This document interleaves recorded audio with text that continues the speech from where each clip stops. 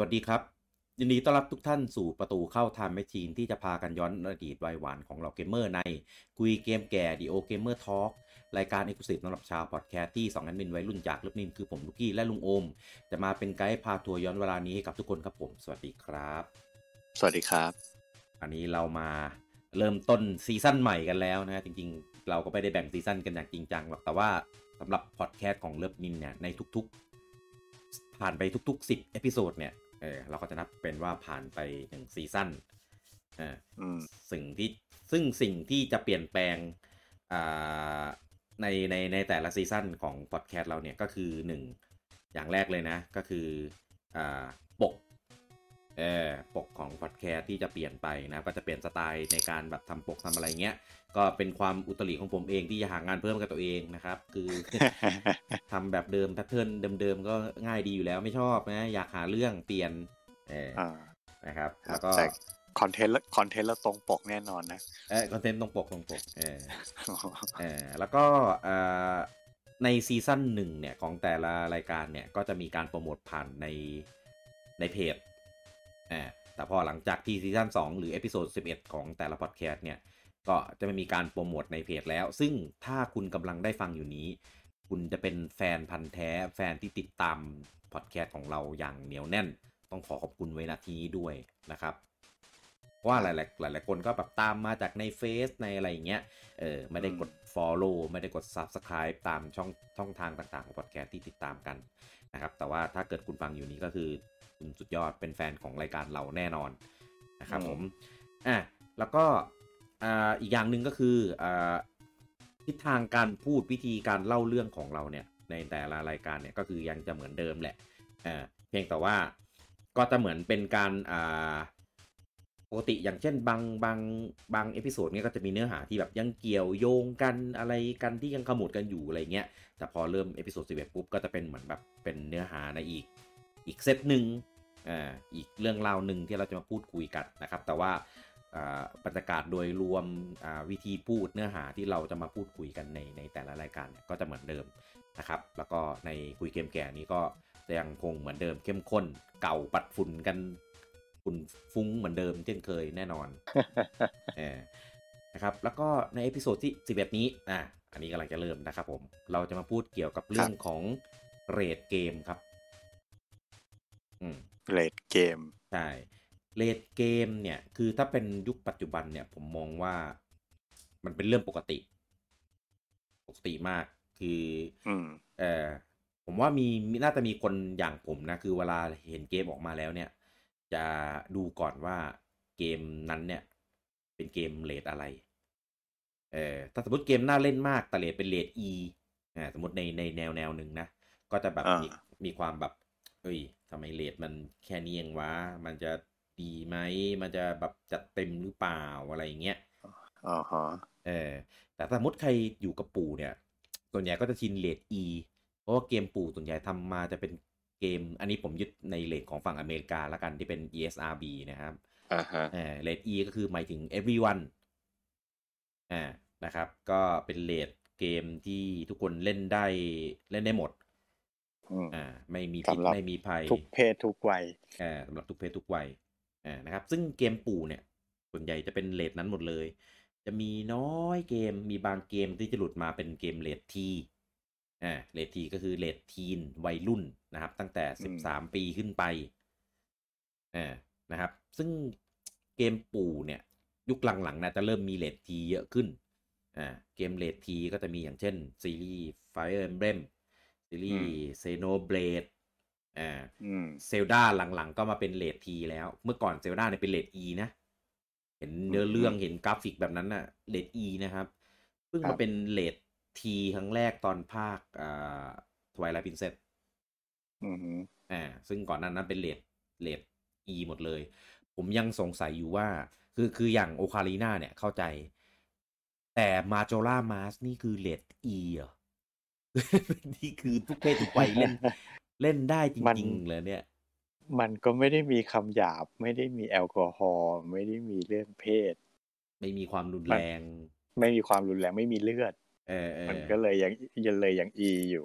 แต่ดาร์กโคตรเลยนะเนื้อหา มันมันก็แค่เวียดหน่อย ไม่หน่อยอะโคตรเยอะ เออ คือเนื้อหาอะไรในเกมคือแบบโคตรโหดอ่ะ เออ เอคืออโหดดาร์กเข้มข้นทุกอย่างคือแบบคิดได้ไงอ่ะแต่บางคนอาจจะงงว่าเอแล้ว อ ESRB มันคืออะไรแล้วมันอ่าแบ่งเรทยังไงเนาะครับครับอ่า ESRB ก็เป็นจะพูดว่าไงอ่ะเป็นองค์กรเออเป็นองค์ก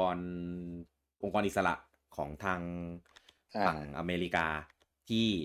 อ่ครับาจัดตั้งขึ้นมาเพื่ออืมทำการอืมจัดเรทให้กับอ่าพวก entertainment ซอฟต์แวร์อะไรพวกนี้นะครับส่วนใหญ่ก็ ไม่ใช่เฉพาะเกมใช่ไหมไม่ใช่ครับแต่ว่าส่วนใหญ่จะไปเน้นในเรื่องของแบบซอฟต์แวร์อ่าฮะอันไหนที่มาเป็นในเรื่องของในแง่ของซอฟต์แวร์ที่เป็นแบบดิจิตอลคอนเทนต์หรือเป็นออกมาเป็นอะไรพวกเนี้ยไม่นับหนังนะอืมนะครับก็กำหนดไว้พวกนี้แต่ว่าเราจะคุ้นเคยกันดีในของเกมครับอ่านะครับซึ่งก็จะตั้งกันมาตั้งแต่ปี1994อืมนานมากแล้วก็4 ปีอ่าปีนั้นก็ในเจนของเครื่องเกมก็จะเป็นเจนของเครื่องซูเปอร์ยุคเครื่องซูเปอร์ฟามิเออคอมใช่ช่วงปลายแล้วซูเปอร์ฟามิคอมเครื่องถ้าเป็นของฝั่งของอเมริกาเองก็จะใช้เครื่องว่า Super NES นะนะครับสเนสเออซึ่งแต่ละประเทศเนี่ยแต่ละโซนเนี่ยก็จะมีองค์กรแบบเนี้ยที่ไม่ของใครเหมือนกันของมันแต่เออละประเทศใช่อย่างของของไทยก็มีกบวอารมณ์ประมาณนั้น แต่อันนี้ของอืไทยกบมวนี่คือครอบคลุมทุกสื่อเอนเตอร์เทนเมนต์มันยังเป็นกบวอยู่ใช่ไหมเมืองไทยเนี่ยน่าจะใช่ อ๋อหลังๆไม่เปลี่ยนเป็นได้ติดตามไอ้นี่แล้วมั้งนะเป็นกระทรวงวัฒนธรรมแล้วมั้ง เอไม่ได้ติดตามเท่าไหร่มันมีการเปลี่ยนหลายมืออะจนหลังๆก็ไม่ได้ตามแล้วอย่างช่องทีวีก็จะมีเรทแบบฉอใช่ไหม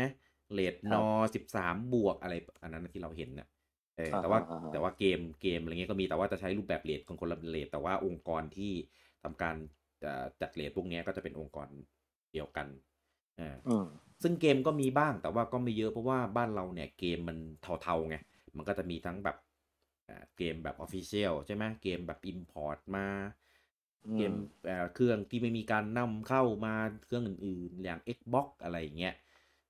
ก็จะมีแบบมีเลทบ้างไม่มีเลทบ้างปกโซน3มั่งโซน1มั่งมันก็จะปนๆกันไปเอออืมแต่ถ้าเกิดใครเล่นเกมของ PS4 ก็จะน่าจะคุ้นตากันดีอะไรอย่างนี้อืมของยุโรปก็จะเป็นเ e กกี้เบอ่ากกี้PEGI ศรีธัญญาใช่ไหมเออโอ้โหมุกนี้ก็เข้ากับรายการจริงแหละผมนึกหน้าแป๊บหนึ่งเลยนะเมื่อกี้ว่าแบบเออว่าหน้ายังไงวะรอนวมพูดโอ้โหสุดยอดส่วนของญี่ปุ่นก็จะมีเซโร ซีโร่นะครับก็มีการเปลี่ยนรูปแบบของการจัดเรทกันมาครั้งหนึ่งเหมือนกันอืมของอเมริกา ESRB นี่ก็เคยเปลี่ยนนะครับแต่ว่าก็สุดท้ายก็ยังมีความคล้ายๆเดิมอยู่อืมทีนี้อ่าเราจะยึดของฝั่งอเมริกาเป็นหลักละกันเพราะว่าบ้านเรานี่ก็จะคุ้นเคยกันเยอะกับ ESRB เอออืมถามว่าแล้วเมื่อก่อนล่ะก่อนปี1994ก่อนที่จะมีการจัดเรทของ ESRB เงี้ยวงการเกมอยู่กันได้ยังไงอืมเออก็คำตอบก็คือก็อยู่กันแบบนี้แหละครับอยู่กันแบบปกติก็คือเมื่อก่อนเนี่ยเรื่องของเกมเนี่ยส่วนใหญ่ผู้ใหญ่เนี่ยไม่ค่อยลงมายุ่งเพราะเขามองอืมว่าเกมก็เป็นเหมือนของเล่นใช่ไหมอืมของเล่นแล้วก็อยู่คู่กับเด็กภาพเกมสมัยก่อนนะอย่างเครื่องฟามิคอมอ่ะมันก็เป็นอืม8 บิตภาพมันก็แบบสีสันสดใสคนก็คงคิดว่าคงไม่ได้ทำอะไร คอนเทนต์คอนเทนต์ในเกมมันยังไม่มีความน่ากังวลใจเออเท่าไหร่ถามจริงๆว่ามีไหมในเจนนั้นน่ะมีแต่ว่ามันก็ยังทำร้ายอะไรเด็กไม่ได้หรอกเพราะว่าด้วยความที่กราฟิกมันก็ยังเป็นพิกเซลอ่าอ่ยังาเป็นภาพวาดอยู่ใช่ดูไม่ได้เหมือนจริง ใช่ข้อจำกัดของตัวฮาร์ดแวร์ของเทคโนโลยีในตอนนั้นมันยังไม่เยอะถึงแม้จะมีบางเกมที่มาเป็นข้อความเป็นเท็กซ์แต่ก็ยังไม่ได้ไปสุดโต่งขนาดนั้นเอาอย่างนี้แล้วกันคือถ้าให้นึกไปก่อนถ้าพูดถึงก่อนปี94มันก็จะเป็นช่วงเครื่อง Famicom มันแน่นอนแหละกับเครื่องซุปเปอร์ต้นเจนเนาะคือจะถามว่าช่วงเวลานั้นน่ะเกมมันไม่มีความรุนแรงเลยไหมก็ไม่ใช่เกมมันก็รุนแรงแบบเกมที่แบบโหดฆ่าเอเลี่ยนฆ่าปีศาจฟันตัวขาดหัวขาดมันก็มีใช่ใช่มันจะมีเยอะแต่ว่าเพียงแค่ว่านั่นแหละอาจจะด้วยความที่เทคโนโลยีมันยังไม่ได้ก้าวไกลมากภาพในเกมมันก็ไม่ได้อาจจะไม่ได้ดูสมจริงหรือต่อได้รุนแรงเท่าไหร่ใช่ใช่เรื่องเกี่ยวกับพวกอะไรพวกแอลกอฮอล์พวกการใช้ยาเสพติดในเกมถามว่ามีไหมผมนึกไม่ออกเหมือนกันนะแต่ก็เป็นไปได้ว่ามันก็อาจจะมีแหละเรื่องเพศเรื่องอะไรมันก็มีแหละพวกเกมที่มันมีฉากป๊อปแวมมันก็พอจะมีอยู่แหละถามว่าเกมมันปลอดความไม่เหมาะสมเลยไหมก็ไม่ใช่เพียงแต่มันยังไม่มีองค์กรมาจัดเรทเท่านั้นเองใช่ใช่แล้วก็จริงๆก็ยังไม่เป็นประเด็นด้วยในตอนนั้นผมว่ามันก็เป็นประเด็นแหละมันก็คงมีคนสังเกตเห็นแหละพ่อแม่มันก็มาอะไรเงี้ยคงมีความกังวลใจอยู่บ้างแหละเพียงแต่มันยังไม่มีใครลุกขึ้นมาทำอะไรเงี้ย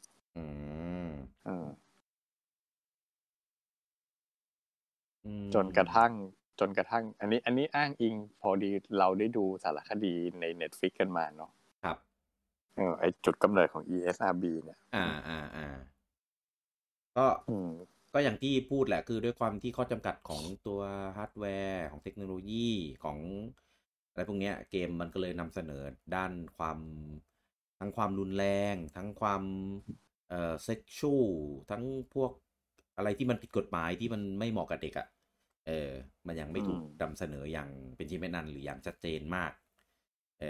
ผมว่ายุคของ Mega Drive เนี่ยเริ่มแล้วความรุนแรงความอะไรมันเริ่มโหดเพราะว่าผมเคยเล่นเกมหนึ่งของเมกาไดฟ์มันเป็นเกมที่แบบลุยเอเลี่ยนแม่งมายึดโลกอะไรเงี้ยครับแต่ว่ามันมีแบบฉากเอเลี่ยนแบบไปงับหัวแล้วก็หัวขาดแบบตัวขาดอะไรเงี้ยก็มีนะแต่ว่าคือตอนนั้นก็ด้วยความที่กราฟิกมันก็ยังดูเป็นแบบการ์ตูนเด็กดูผมว่าก็ไม่ได้รู้สึกว่ามันแบบโหดร้ายโหดเหี้ยมอะไรแต่ผมว่าก็น่าจะมีคนแบบที่ลุงโอมพูดก็คือเริ่มเอาแวร์แล้วแบบเกมมันมีแบบโชว์ความโหดร้ายอะไรอย่างนี้ด้วยแต่ว่ามันคงยังไม่มีอิชชูพอยุคปลายใช่ไหมปลายเจนของเครื่องซูเปอร์ฟามิคอมน่าจะสักกลางค่อนไปทางปลายเจนแล้วล่ะปี94เนี่ยไลฟ์ไทม์พวกซูเปอร์ฟามิคอมมันก็6 ปีอะไรอย่างนี้ใช่ไหมล่ะ1994ก็ผ่านมา4 ปีก็เนี่ยก็ประมาณสวิตนี่แหละออกมาแบบช่วงกลางค่อนปลายถ้าใครนึกภาพไม่ออกว่าเป็นช่วงไหน94นี่คือมี Final 6มี Super Metroid มี Donkey Kong Return เนี่ยจะได้นึกช่วงเวลาออกครับก็ปีนั้นเนี่ยมันมีเกมหนึ่งออกมาคือมันเป็นเกมที่เป็นประเด็นเป็นประเด็นเกมนั้นเป็นแนวไฟติ้งครับนะครับก็เกมนั้นก็คือทุกวันนี้ก็ยังดังยังมีชื่อเสียงแล้วเขาก็ยังคงคีปความเอกลักษณ์ของเขาอันนั้นอยู่นะแล้วคือทวีความเอกลักษณ์ของตัวเองไปจนแบบสุดโต่งตอนนี้สุดโต่งมากนะครับเกมนั้นก็คือ Mortal Kombat ครับMortal Kombat เป็นเกมแนวไฟติ้งนะครับยุคนั้นเนี่ยก็เป็นยุคที่เกมไฟติ้งเนี่ยรุ่งเรืองเหมือนกัน Street Fighter King of Fighter อะไรออกมากันเต็มไปหมดเลยในทั้ง94นี่ King of Fighter ภาคแรกเลยมั้งใช่มั้งถ้าจำไม่ผิดนะเพราะภาคแรกน่าจะปี9 King of Fighter 94นี่แหละครับก็ทั้งเทคโนโลยีมันมาในถึงระดับที่แบบโอเคพอได้มันเป็นยุคที่เกม PC เริ่มที่จะแบบ อ่าบูมเลยอ่ะใช่ใช่ตลาดเกม PC นี่แข่งกับเกมคอนโซลแล้วช่วงนั้นนะอืมผมจำได้ผมจะมีเพื่อนคนหนึ่งที่เป็นแบบเป็นสาย PC เลยอ่ะครับแล้วก็จะมานั่งข่มกัน เพราะมันไม่เล่นเกมคอนโซลมันก็จะแบบมานั่งข่มกันว่าเฮ้ยเกม PC ของมันเจ๋งกว่าอะไรเงี้ยเริ่มตีกันมาตั้งแต่ตอนนั้นละรู้สึก Mortal Kombat เนี่ยน่าจะเคยออกบนเครื่อง PC มาก่อนปะหรือมันลง PC ก่อนใช่คือแรกสุดอะมันเป็นอาร์เคดเท่าที่รู้นะมันเป็นเกมอาร์เคดแล้วมันก็พอร์ตมาลง PC เพราะว่าด้วยความที่ภาพยุคนั้นมันMortal Kombatมันใช้การถ่ายภาพคนจริงๆใช่ไหมแล้วก็มาทำเป็นสไปร์ในเกมทีนี้เพราะฉะนั้นใส่เฟรมยุคใส่นั้นอะไรเครื่องซูเปอร์น่าสเปคเครื่องซูเปอร์น่าจะแบบยังไม่ถึงอ่ะเขาก็เลยทำลง PC ก่อนเพราะ PC สเปคมันสูงกว่าไงตอนนั้นครับ ผมจำไม่ได้สุดท้ายแล้ว Mortal Kombat มันมาลงเครื่องซูเปอร์ด้วยป่ะลงเพราะว่าผมเคยเล่นก็มาลงใช่ไหมใช่ลงแต่แล้วก็อาจคงลดภาพลดอะไรลงมารู้สึกว่าเกมอ่ะมันน่าจะขายก่อนหน้านั้นแหละมันเลยเป็นเหมือนเป็นอิชชูเป็นประเด็นมาแบบสักพัก1994น่าจะเป็นปีที่ดีเดย์มากกว่าถ้าให้คิดนะเพราะว่ามันน่าจะออกมาก่อนหน้านั้นแน่ๆอาจคือตอนปีนั้นน่าจะเป็นภาคหลังๆแล้วภาคแบบสักภาค2ภาค3อะไรอย่างเงี้ยคือจำไม่ได้แต่ว่าครั้งแรกที่เล่นจำได้ผมเคยเล่นภาคแรกแล้วแบบภาพมันจะแบบมันคือด้วยความที่มันใช้เหมือนพูดว่าไงแคปภาพคนแบบจริงๆเอาไปเคลื่อนไหวในเกมซาวเซอร์อะไรพวกเนี้ยมันเลยดูทำให้เกมนี่คือมีความแบบสมจริงแบบมันใช้คนจริงแล้วถึงชั้นใช้ระดับใช่มันถ่ายภาพคนจริงมาเป็นตัวละครในเกมถอดคนจริงเอาไปใส่ในเกมแล้วมันก็เลยก็มีฉากรุนแรงเต็มไปหมดหัวขาดแขนขาดควักคือตัวขาดใครที่เคยเล่น Mortal Kombat ยุคนี้แล้วเห็นว่าอุ้ยมันโหดจังภาคก่อนโหดงี้ไหมโหดครับแบบนี้เลยครับสไตล์เดียวกันเลยควักดึงกระดูกสันหลังออกมาดึงถอดหัวออกมาแล้วก็เผาอะไรกันพ่นไฟใส่เหลือแต่กระดูกพุ่งใส่อะไรต่อยตกเวทีลงไปโดนหนามเสียบทะลุล่างแล้วนึกภาพสมัยนี้ยังเป็น CG หมดแล้วไงแต่สมัยนั้นเป็นภาพคนจริงๆใช่คือ ผมว่าโหดกว่าสมัยนี้อีกนะครั้งแรกที่ผมเล่นนะช็อกมากคือแบบใช่ผมก็ช็อกไปเล่นบ้านเพื่อนแบบเฮ้ยอะไรวะมันโหดจังวะมีอย่างนี้ด้วยเหรอคือเหมือนกับว่าเราก็เป็นเด็กดีไงเราเป็นเด็กเรียบร้อยพอไปเจอเกมที่แบบใช่ยุคนั้นยังเรียบร้อยอยู่โอเคยังไม่ปลดล็อกใช่ไหมยังไม่ปลดล็อกก็แบบว่าอะไรก็สงสัยแบบเฮ้ยเกมมันท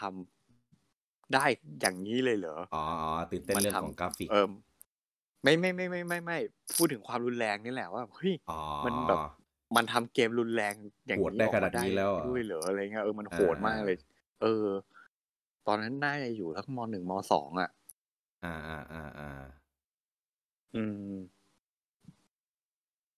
อะไรเงี้ยก็แบบเฮ้ยงงเลยใช่แล้วก็อย่างหนึ่งที่แต่ว่าไม่ชอบเล่นไม่ใช่เพราะมันโหดนะมันกดท่าไม่เหมือนสตรีทไฟเตอร์ใช่วิธีกดมันจะแบบพิสดารหน่อยมันจะแปลกๆหน่อยแล้วรู้สึกคืออีกอย่างที่ไม่ชอบคือโมชั่นมันจะแข็งเราติดโมชั่นแบบการ์ตูนของสตรีทไฟเตอร์มาไงมันจะพิ้วๆลื่นไหลอะไรเงี้ยพอมาเจอ Mortal Kombat มันจะแบบแข็งช้าๆอะไรเงี้ยแบบรู้สึกไม่อินแล้วไปเจอโหดๆแบบนั้นด้วยก็เลยแบบไม่ค่อยชอบเท่าไหร่เข้าใจดีไซน์ตัวละครก็ประหลาดด้วยแหละตอนนั้นยังติดอาร์ตแบบญี่ปุ่นอยู่ไงไปเจออาร์ตแบบฝรั่งแล้วแบบไม่เข้าใจเข้าไม่ถึงคือด้วยความที่มันสู้กันมันไม่ได้แบบยิงพ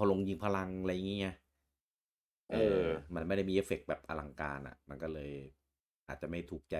หลายๆคนแต่คือที่ติดตาแน่นอนคือเรื่องของความโหดอันนี้โหดแน่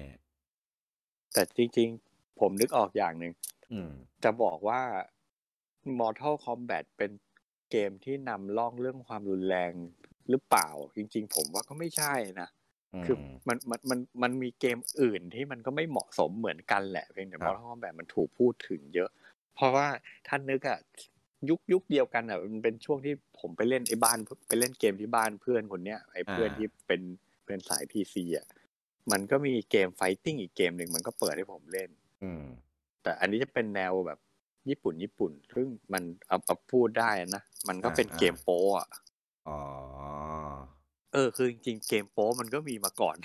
นหน้านั้นอีกแล้วพักแล้วอ่ะนั่นแหละมันก็ไม่เห็นจะมีการจัดเรทมีอะไรหมายความว่าอะไรคนอเมริกัน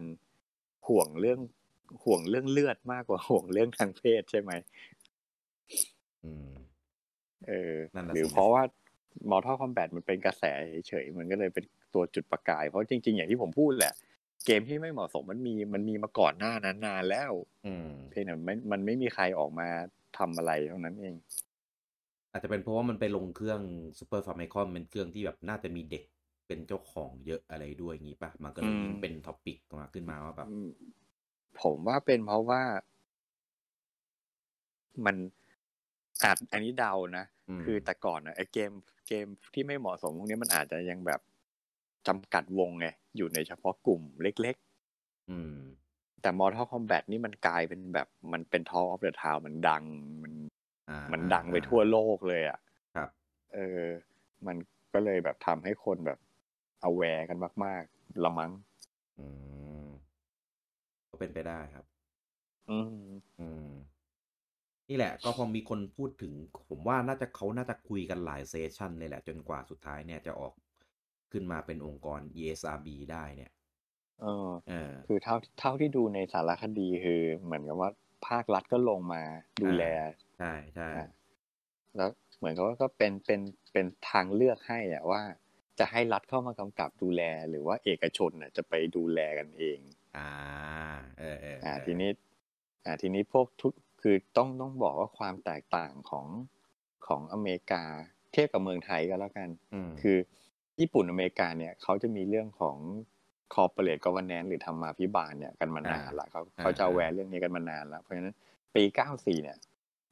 แม้แต่ในอเมริกาเองมันก็มีการพูดถึงเรื่องพวกเนี้ยเพราะฉะนั้นเขาเรียกว่าอะไรบริษัทเอกชนที่อยู่ในอุตสาหกรรมเดียวกันเนี่ยมันจะมีการรวมตัวกันเพื่อมาตั้งกลุ่มอะไรเงี้ยเพื่อดูแลกันเองกำกับดูแลกันเองออกกฎระเบียบออกไกด์ไลน์เพื่อให้ธุรกิจมันทำไปได้อย่างเขาเรียกว่าอย่างถูกต้องเหมาะสมอย่างมีธรรมาภิบาลผมพูดอย่างนี้ก็แล้วกันช่วยกันดูแลตัวเองอะไรเงี้ยเพราะฉะนั้นนั่นแหละที่อเมริกาเขาก็เลยเลือกทางนั้นว่าถ้าอย่างนั้นพวกบริษัทที่เกี่ยวข้องกับอุตสาหกรรมเกมก็มาตั้งองค์กรของตัวเองกันขึ้นมาเพื่อคอยกำกับดูแลกันเองอย่างนั้นเพราะฉะนั้นให้ทุกคนเข้าใจ ESRB เนี่ยไม่ใช่องค์กรของรัฐนะไม่ใช่หน่วยงานของรัฐเป็นองค์กรอิสระที่เอกชนตั้งขึ้นมาเองเพื่อกำกับดูแลตัวเองกันเองประมาณนี้ใช่ครับซึ่งก็ใช้กันทุกเครื่องตอนนั้นก็จะน่าจะมีตอนนั้นก็เครื่องซุปเปอร์เมกาไดร์PC หลักๆแล้วก็หลังจากนั้นPlayStation Sega Saturn Rio อะไรพวกนั้นออกมาก็จะเริ่มมีการกำหนดเรทหรือว่าแม้กระทั่งเกมของเครื่อง Super Famicom ที่ออกมาในช่วงปีนั้นหลังจากนั้นเนี่ยก็จะมีเรทแปะอยู่ที่หน้ากล่องด้วยเพื่อเป็นตัวกำหนดว่าเกมนี้อยู่ได้เหมาะสมกับผู้เล่นในวัยไหนซึ่งกลุ่มไหนจริงๆเรทเนี่ยผมใช้คำว่ามันเป็นแค่ยันกันหมาแล้วกันมันเป็นแค่คำแนะนำมันไม่ใช่ข้อห้ามเพราะอย่างที่บอกมันเป็นองค์กรเอกชนไงมันไม่มีใครไปฝ่าฝืนใครไปละเมิดมันไม่มีบทลงโทษเพราะมันไม่ใช่กฎหมายไง ก็ว่าง่ายๆคือไอ้สิ่งเนี้ยก็เป็นตัวกำหนดว่าลูกหลานใครบ้านนั้นก็ดูแลกันเอาเองก็ดูแลกันเอาเองเออแต่ว่าเรามีอันนี้บอกแล้วนะถ้ามีอะไรขึ้นมาก็คือว่าง่ายๆคือคุณจะมาเบลมเกมไม่ได้แล้วอ่าคุณก็คัดกรองดูแลบุตรหลานของตัวเองกันเองเพราะว่าคือจริงแล้วอ่ะถามว่ามันเป็นความรับผิดชอบของคนทำเกมไหมก็ก็มีก็ตัวนี้มีตัวนี้บก็ไม่อกแล้วไงทั้งหมดอ่ะใช่คือมันก็ส่วนหนึ่งแหละว่าแบบมันก็มีคำถามแล้วว่าเฮ้ยคุณจะทำเนื้อหาแบบนี้ออกมาเพื่ออะไรประโยชน์มันคืออะไรอะไรเงี้ยใช่ไหมแต่มันก็นั่นแหละมันก็คนละครึ่งบริษัทก็บอกว่าโอเคเนื้อหามันอาจจะไม่เหมาะสมแต่ก็เราก็กำหนดแล้วไงว่ามันเหมาะกับคนกลุ่มไหนใครที่ไม่ได้อยู่ในกลุ่มที่เหมาะสมก็ควรจะหลีกเลี่ยงไปอะไรเงี้ยเพราะว่าอย่างจริงๆ Mortal Kombat เนี่ยก็เป็นตัวกำหนดบอกได้ดีว่าคือมันมีคนที่เอนเตอร์เทนกับการทำเกมแบบนี้ออกมาคนก็สงสัยว่าคุณทำเกมรุนแรงมาทำไมแล้วลูกหลานเราจะเป็นยังไงเกมแบบนี้ใครมันจะไปสนุกวะอะไรเงี้ยก็ทั้งยอดขายทั้งแบบทั้งความนิยมทั้งกระแสอะไรก็เป็นตัวชี้วัดได้ดีว่ามันมีคนที่แบบตอบอยู่ใช่แต่ว่าถามว่าคนทำเกมเขาอยากจะทำเกมแบบนี้มาให้เด็กเล่นไหมก็แน่นอนว่าคงไม่ใช่อยู่แล้วล่ะดังนั้นถ้าคุณไม่อยากให้ลูกหลานของคุณที่บ้านคุณเล่นเกมที่เกินจากเรทที่เขากำหนดไว้หน้าเกมก็ต้องดูแลกันเอาเองคือก่อนหน้านั้นมันไม่มีดูแลกันก่อนนั้นมันไม่มีก็เข้าใจได้ว่าแบบเอ้ยเราจะรู้ได้ไงว่าเกมนี้เหมาะกับใครไม่เหมาะกับใครอะไรอย่างเงี้ยโอเคตรงนี้ไม่มีใช่ไหมแกให้ผมว่าระบบเนี้ยก็น่าจะอัดแอปมาจากของวงการหนังแหละวงการหนังตอนนั้นนะผมคิดว่าน่าจะมีการแบ่งเรทแบ่งอะไรเรียบร้อยแล้วนะไม่แน่ใจก็อาจจะใช่แหละไม่ชัวร์เพราะว่าอันนี้ไกลจากฟิลที่รู้แต่ผมคิดว่าน่าจะมีคิดว่าเกมน่าจะอะแดปมาจากหนังมากกว่าหนังอะแดปมาจากเกมเรื่องของเรตติ้งเนี่ยหนังน่าจะมีมาก่อนแหละเพราะมันอุตสาหกรรมมันอยู่มานานกว่าเยอะใช่เพราะว่าผมได้ยินคำว่าเกมเรทอาร์หนังเรทอาร์เนี่ยมานานมากมาก่อนหน้านั้นอีกใช่ซึ่งมันก็เป็นแบบเด็กทะลึ่งแหละดูหนังเรทอาร์เหรอจะเป็นเด็กแบบมาล้อเลียนกันในยุคนั้นนะซึ่งน่าจะก่อนที่เรารู้เรื่องเรทเกมนี้เยอะเลยใช่ก็พอมาทีนี้เนี่ยมีเรทเกมแล้วมีอะไรบอกแล้วนะครับก็เป็นตัวที่ไม่ได้ใช้ไว้ลงโทษใครหรือใช้ไว้เพื่อบีบบังคับใครว่าคุณจะต้องเล่นเกมนี้เท่านั้นนะครับก็ถามว่าสมมติเกมนี้อันนี้อธิบายก่อนเรื่องของเรทเกมของ ESRB ผมยึดแล้วกันก็จะมีเรทจริงๆก่อนนั้นมันจะมีเรทเป็นแบบเด็กเลยแบบเด็กเป็นคิดเป็นอะไรเงี้ยแต่ทุกวันนี้มันจะไม่มีแล้วมันจะเหลือแค่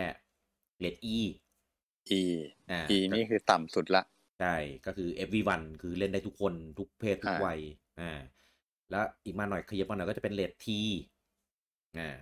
T ก็คือ13บวกนะครับขยับไปก็จะเป็นเรท M M นี่คือ major ก็คือเป็นระดับผู้ใหญ่ก็คือ17-18บวกใช่17-18บวกขึ้นไปนะครับและก่อนหน้านี้ก่อนที่จะถูกถอดออกไปคือไม่ให้มีการทำอันนี้แล้วก็คือเรท AO หรือ adults only ก็คือเกมนี้สำหรับแบบผู้ใหญ่แบบผู้ใหญ่แล้วระดับแบบ25บวกอะไรอย่างเงี้ยซึ่งหลายคนอาจจะนึกไม่ออกว่าไอเกมที่มันขนาดต้องจัดเรทว่าเป็นเรท AO เนี่ยมันเป็นเกมหน้าตายังไงมันคือเกมอะไรวะเพราะว่าอย่างเกม God of War ที่แม่งโหดสะบัดตัดหัวขัดตัดแขนบีบคือทำทุกอย่างที่มันอำมหิตแล้วก็มีฉากเลิฟซีนฉากเซ็กซีนถึงแม้มันจะแบบแอบบังอะไรก็แต่ก็โชว์อยู่ดีอะไรเงี้ยยังได้แค่เรท M เลยแล้วไอ้ adult only เนี่ย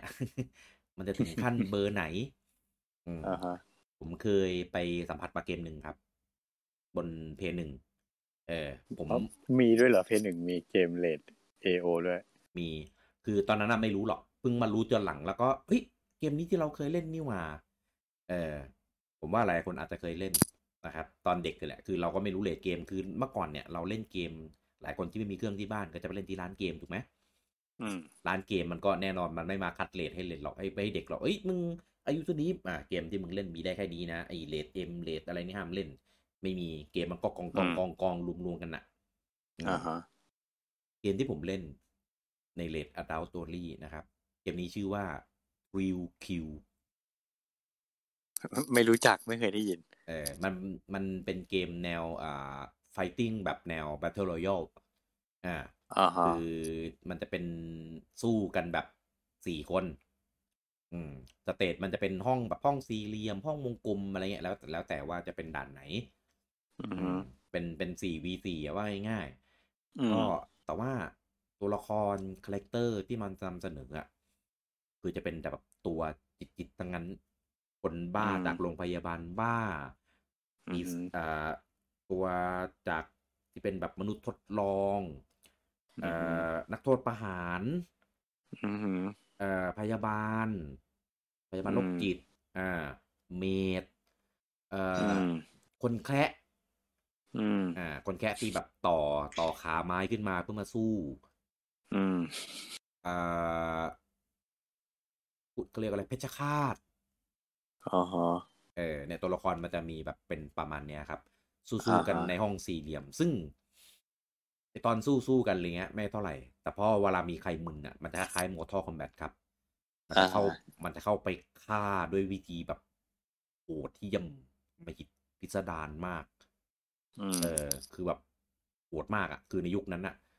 ช่วงนั้นที่ผมไปนั่งเล่นร้านเกมผมจะชอบเล่นเกมนี้มากคือแบบมันโหดดีพูดอย่างนี้แล้วกันแต่ว่าตอนนั้นผมอายุไม่อยู่ในอายุที่เล่นเกมแนวนี้ได้แน่นอนพอสักพักเล่นแล้วผมรู้สึกเหมือนแบบสะอิดสะเอียนรู้สึกมันแบบทำมันโหดต้องโหดขนาดนี้เลยเหรอวะรู้สึกแบบเหมือนแบบผวารู้สึกแบบกลัวเลือดอารมณ์ประมาณเนี้ยรู้สึกมีความแบบถ้าเล่นอีกแล้วแบบมีความแบบแหวกสะอิดสะเอียนผืดผะอมอะไรอย่างเงี้ยก็เลยเลิกเล่นไปแค่นั้นเองเพราะว่ามันเป็นไฟติ้งที่ไม่ได้มีเนื้อเรื่องอะไรเป็นชิ้นเป็นอันก็เล่นไปเล่นได้4 คนด้วยอะไรเงี้ยก็แบบเล่นกับคนอื่นบ้างกับอะไรงี้บ้างอะไรเงี้ยพอมารู้ตอนหลังว่ามันเป็นเรท Adult Only ก็เลยแบบอ๋อก็เลยเข้าใจว่าตอนนั้นน่ะถึงได้มีความรู้สึกอะไรอย่างนั้นน่ะคือครั้งแรกมันชอบนะเพราะว่าเรารู้สึกแบบมันมันมันโหดดีมันสมจริงดีแต่ว่ากราฟิกในเพย์1มันก็ไม่ได้สมจริงอะไรเท่าไหร่ภาพมันแบบหยาบมันก็ไม่ได้เซิร์ชภาพดูใน Google ไม่คุ้นเลยผมไม่เคยเห็นเกมนี้เลยคือเกมผมไม่รู้ว่าผมไปรู้จักเกมนี้ได้ยังไงหรือว่าร้านเกมที่ผมเล่นเขาไปเอาเกมนี้มาจากไหนนะแต่ว่าก็เป็นประสบการณ์ที่แบบเคยได้เล่นอะไรเงี้ยแปลกมากพิสดารมากคือผมว่าดูทุกวันนี้คงจะรู้สึกตลกมากกว่ารู้สึกแบบสยองเพราะว่ากราฟิกมันเฮ้ยมากกราฟิกเพย์1มันก็จะเหลี่ยมแตกห้องก็แบบท่าอะไรเงี้ยก็ซึ่ง Mortal Kombat ในยุคนี้ Advance กว่าเยอะครับผมเล่นไม่ได้ Mortal Kombat ในยุคนี้เพราะว่าแม่งโหดเกินเคยไปดูคลิปใน YouTube ตัดเอาเฉพาะท่า Fatality มาแบบคิดได้ไงแต่ละท่าแบบคนคิดท่านี่แม่งแบบวันคุณทำอะไรก็มีข่าวไงที่เหมือนแบบคนที่นักพัฒนาที่นักพัฒนาต้องแบบต้องหยุดเลยใช่ถึงกับเป็นโรคอะไรวะมีอาการทางจิตเลยใช่ต้องแบบบำบัดต้องอะไรอย่างนี้เลยนะเพราะว่าเขาถูกบังคับให้ต้องมานั่งดูคลิปดูภาพดูมันไปถึงของจริงนะที่แบบแบบหัวแตกหัวฉีกขาดตัวฉีกขาดที่อะไรพวกนี้คือแบบเอาไปเป็น reference ในการทำเกมใช่ต้องมานั่งเสพสื่อรุนแรงอย่างนี้อยู่เป็นระยะเวลานานๆเนี้ยไม่ไหวขนาดเราเห็นในเป็นเวอร์ชันเกมเรายังรู้สึกแบบไม่ไหวเลย แต่ว่าผมว่ามีเกมเนี้ยเกม Trill Q เนี่ยผมว่ามันเป็นเกมที่ทำให้หล่อหลอมผมมานิดนึงเหมือนกันนะทำให้แบบชอบเกมที่แบบโหดสมจริงอะไรเงี้ยเพราะว่าหลังจากนั้นน่ะมันมีเกมที่เป็นแบบเนี้ยเยอะมากแล้วหลายเกมก็เป็นประเด็นอ่ะอย่างเช่น GTA อ่าหรือGTA มันยังดูจิตไม่พอมันเป็นแบบอาชญากรอะไรอย่างงี้ใช่ไหม GTA ผมว่ามันไม่ได้มีแบบอะไรแหวะแหวะมันคือใช่มันไม่เหมาะสมด้วยเนื้อหาอย่างอื่นนะว่าแบบเฮ้ยเราเล่นเป็นอาชญากรไปทำไปทำไปก่ออาชญากรรมอะไรเงี้ยแค่นั้นเองแต่ว่าเขาเรียกว่าไงภาพในเกมมันไม่ได้มีความรุนแรงแบบกอเลือดสาดอะไรขนาดนั้นแต่มันก็อิสระไงไม่ได้ไปฆ่าชาวบ้านข้างทางได้ครับรถชนปืนยิงมันเลยแบบเป็นเกมที่แบบเน้นความรุนแรงแล้วกันที่มันเป็นเกมที่มันติดเลทอะแต่ว่ามันไม่ได้แบบสะอิดสะเอียนอะไรอย่างนั้นแต่คือคำว่าความรุนแรงมันก็มีหลายแบบไงแบบใช่ใช่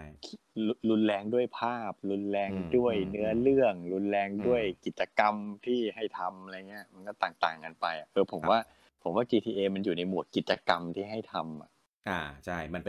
ป็นแซนด์บ็อกซ์อ่ะมันเลยแบบแต่ว่าอีกเกมหนึ่งครับของค่ายเดียวกัน Rockstar เนี่ยอันนี้คือแบบที่สุดแล้วผมว่ายุคสมัยนี้ถ้าผมให้ผมกลับไปเล่นผมคงเล่นไม่ไหวก็คือแมนฮันครับอันนี้ลุงอมรู้จักไหมเคยได้ยินชื่อกันเนี่ยแต่ไม่เคยเล่นใช่ไหมไม่เคยผมไม่เล่นเกมแนวอย่างนี้มาตั้งแต่ไหนแต่ไรแล้วเอออันนี้คือที่สุดละอันนี้โดนแบนเลยนี่ใช่มีปัญหาเลยถึงกับล็อกสตาร์ตอนนั้นคือแบบต้องขยับทำอะไรสักอย่างอ่ะ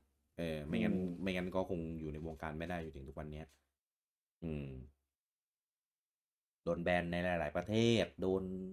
ต่อต้านโดนแอนตี้อะไรเงี้ยเยอะมากแต่ก็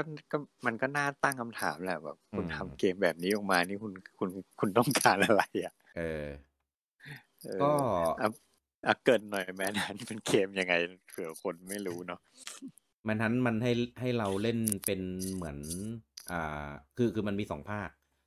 ภาคหนึ่งเนี่ยภาคแรกเนี่ยมันจะให้เราเล่นเป็นเหมือนเป็นอ่าเป็นผู้ป่วยอยู่ในโรงพยาบาลผู้ป่วยทางจิตแล้วเราก็ต้องค่อยๆทำการลอบออกมาเอาเล่าแบบไม่สปอยแล้วกันเผื่อมันจะมีคนที่แบบอยากเล่นจริงๆยังหาเล่นได้อยู่อีกเหรอไม่รู้อ่ะใน PC ในสตรีมน่าจะมีมั้งแต่ผมไม่เคยไปดูนะว่ามีจริงหรือเปล่าแต่คุณเคยเห็นว่าเคยเห็นว่ามี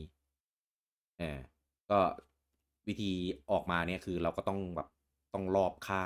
เนี่ยต้องไปแอบอยู่ในเงาแล้วก็ใครผ่านมาก็รอบฆ่ารอบอะไรอย่างเงี้ยซึ่งวิธีฆ่าวิธีอะไรแต่ละอย่างคือมันแบบมันจิตมากมันโหดเหี้ยมมากมันมันแบบมันบิดเบี้ยวมากอะครับเออก็เลยถูกแบน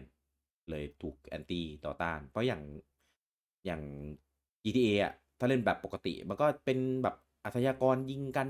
เป็นมันแบบก็แค่เอาปืนไปยิงไงมันก็แบบใช่เป็นซีนที่แบบเห็นได้ทั่วๆไปแม้แต่ใช่ในหนังก็มีให้ดูอยู่แล้วเอาปืนยิงกันมันก็ไม่ได้อันนี้แบบแปลกประหลาดอะไรอ่าอันนี้แบบเอาถุงถุงรัดแบบปิดหน้าให้หายใจไม่ออกเอาเชือกรัดคอเอาของมีคมฟันเข้ากลางหัวอะไรประมาณเนี้ยเดี๋ยวพูดเยอะเดี๋ยวรายการเราจะปิวเอาเป็นว่าแต่ละอันคือแบบโหดทุกอันเออ แถมอีกนิดแล้วกันมันมีอันแบบเอาเรือไฟฟ้าผ่าคนอะไรเงี้ยคือแบบโอ้โหแล้วคือตอนนั้นอ่ะมันเป็นยุคเพย์สองแล้วไงคือเกมได้ลง PC ด้วยแต่ว่าผมมาเล่นในบนเพย์สองคือกราฟิกในเพย์สองอ่ะมันคนละเรื่องกับเพย์หนึ่งแล้วนะเพย์สองนี่คือคนเป็นคนเลือดเป็นเลือดทุกอย่างคือเป็นชิ้นเป็นอันแล้วอ่ะเออคือตอนนั้นคือแบบยอดอ่ะผมผมเล่นไม่จบผมแค่ลองเล่นได้หน่อยหนึ่งให้รู้ว่ามันแบบมันอะไรอย่างเงี้ยแล้วก็ไม่ได้รู้สึกว่าชอบอ่ะเหมือนเกมมันพยายามนำเสนอความเสนอสัญชาตญาณดิบของคนไปจนแบบเยอะเกินไปอ่ะไอคนที่เล่นจนจบนี่ต้องเป็นคนยังไงวะ ก็น่าจะเป็นคนที่อ่าสามารถแยกแยะได้มั้ง จิตแข็งมากต้องจิตอ่าแข็งมากๆอ่ะ ใช่ใช่ต้องจิตแข็งมาก หรือไม่ก็ไม่งั้นก็ป่วยมาก อืม เอเอออก็ถ้าเล่นจบแล้วทุกวันนี้ก็ยังปกติดีไม่มีอะไรก็เอ่อดีแล้วครับเออเออเออดีแล้วเพราะว่าอย่างเกมพวกเนี้ยผมมองว่าที่มันค่อยๆทุกวันนี้หาเล่นไม่ได้แล้วเนี่ยมันตายไปจากตลาดแล้วเนี่ยก็อาจจะเป็นเพราะว่ามันเป็นเกมที่เนื้อหาสาระมันไม่ได้มีอะไรขนาดนั้นไงอืมเออขนาดเป็นคือจริงๆผมก็ไม่รู้นะว่าจริงๆผมว่าเกมแนวนี้มันยังมีอยู่แหละเพียงแต่ผมไม่รู้ว่ามันรุนแรงขนาดนั้นไหมเพราะผมไม่เคยเล่นไงมันน้อยลงอย่างเอไอ้พวกอ อะไรอ่ะไอ้พวกเกมที่เล่นกันอ่ะ4 vs 1อย่างนั้นอ่ะ4v1อ่ะไอ้พวก อ๋ออ่า Dead by Dead by Daylight Daylight อะไรเงี้ยอืมเอออันนั้นมันรุนแรงขนาดนั้นไหมรุนแรงแต่ว่าอันนั้นมันก็ตัวละครที่มาไล่ฆ่ามันก็เป็นเหมือนแบบเป็นฆาตกรมันเป็นตัวในโลกแฟนตาซีไงเออเป็นแบบเจสันเป็นแบบตัวจากพีระมิดเฮดจากไซเลนฮิลแบบอะไรพวกเนี้ยแล้วพวกเราก็เป็นแบบเล่นเป็นคนอะไรเงี้ยคือมันไม่ได้มีเรื่องราวในการนำเสนอเชิงลึกของตัวละครไง อืมมันเล่นจบเป็นตาไปอืมก็จบไปฆ่าไปแล้วก็จบอะไรเงี้ยมันไม่ได้ไม่แบบแต่ฉากฆ่ามันแบบแหวะอะไรขนาดไหนก็ก็ประมาณหนึ่งอ่ะแต่มันไม่ได้เน้นขนาดนั้นไงเขาอืมไม่ได้ใส่ความแฟนตาซีไปในการฆ่าไม่ได้เน้นอ่ะฮะคือตัวนี้ฆ่าก็คือฆ่าอะไรเงี้ยไม่ได้แบบโหตัวนี้คือมีฆ่าหลายแบบจะต้องมีทั้งแบบตัดหัวต้องมีทั้งแบบอะไรเงี้ยก็ไม่ได้อืมเออไม่ได้ขนาดนั้น อืมแต่ถามว่ารุนแรงไหมก็รุนแรงอยู่ดีแต่ว่าไม่ได้นำเสนอหรือถ่ายทอดในมุมมองให้คนแบบเหมือนเข้าไปสวมจิตวิญญาณของตัวละครที่แบบมีความแบบลูกจิตอะไรเงี้ยก็อืมไม่ใช่แบบแมนฮันหรืออืไม่ใช่แบบคิวอืมเออซึ่งก็แต่คือเกมพวกเนี้ยมันก็มาในยุคของเกมที่มีเรตติ้งแล้วนะ อืมเออแต่ทำไมมันถึงมีปัญหามีประเด็นนะงมคิดว่าไงอย่างที่บอกอ่ะคือเรตติ้งของ ESRB มันเป็นแค่ไกด์ไลน์อ่ะจริงๆแล้วอ่ะอืมมันเป็นแค่แนวทางว่าแบบเฮ้ยถ้ามีเนื้อหาประมาณนี้มันจะได้เรทนี้แล้วมันก็จะถูกจำกัดกลุ่มคนคัดกเสรองพว่าคือมันไม่ได้มีสภาพบังคับไง อืมเพราะฉะนั้นถามว่าต่อให้ไปจัดอยู่ในเรทเอ็มอย่างเงี้ยอ่าคือ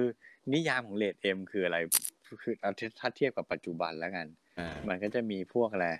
คำหยาบคายใช่ไหมอืมฉากเซ็กซีนอืมมีเรื่องของยายาเสเสพติดพติด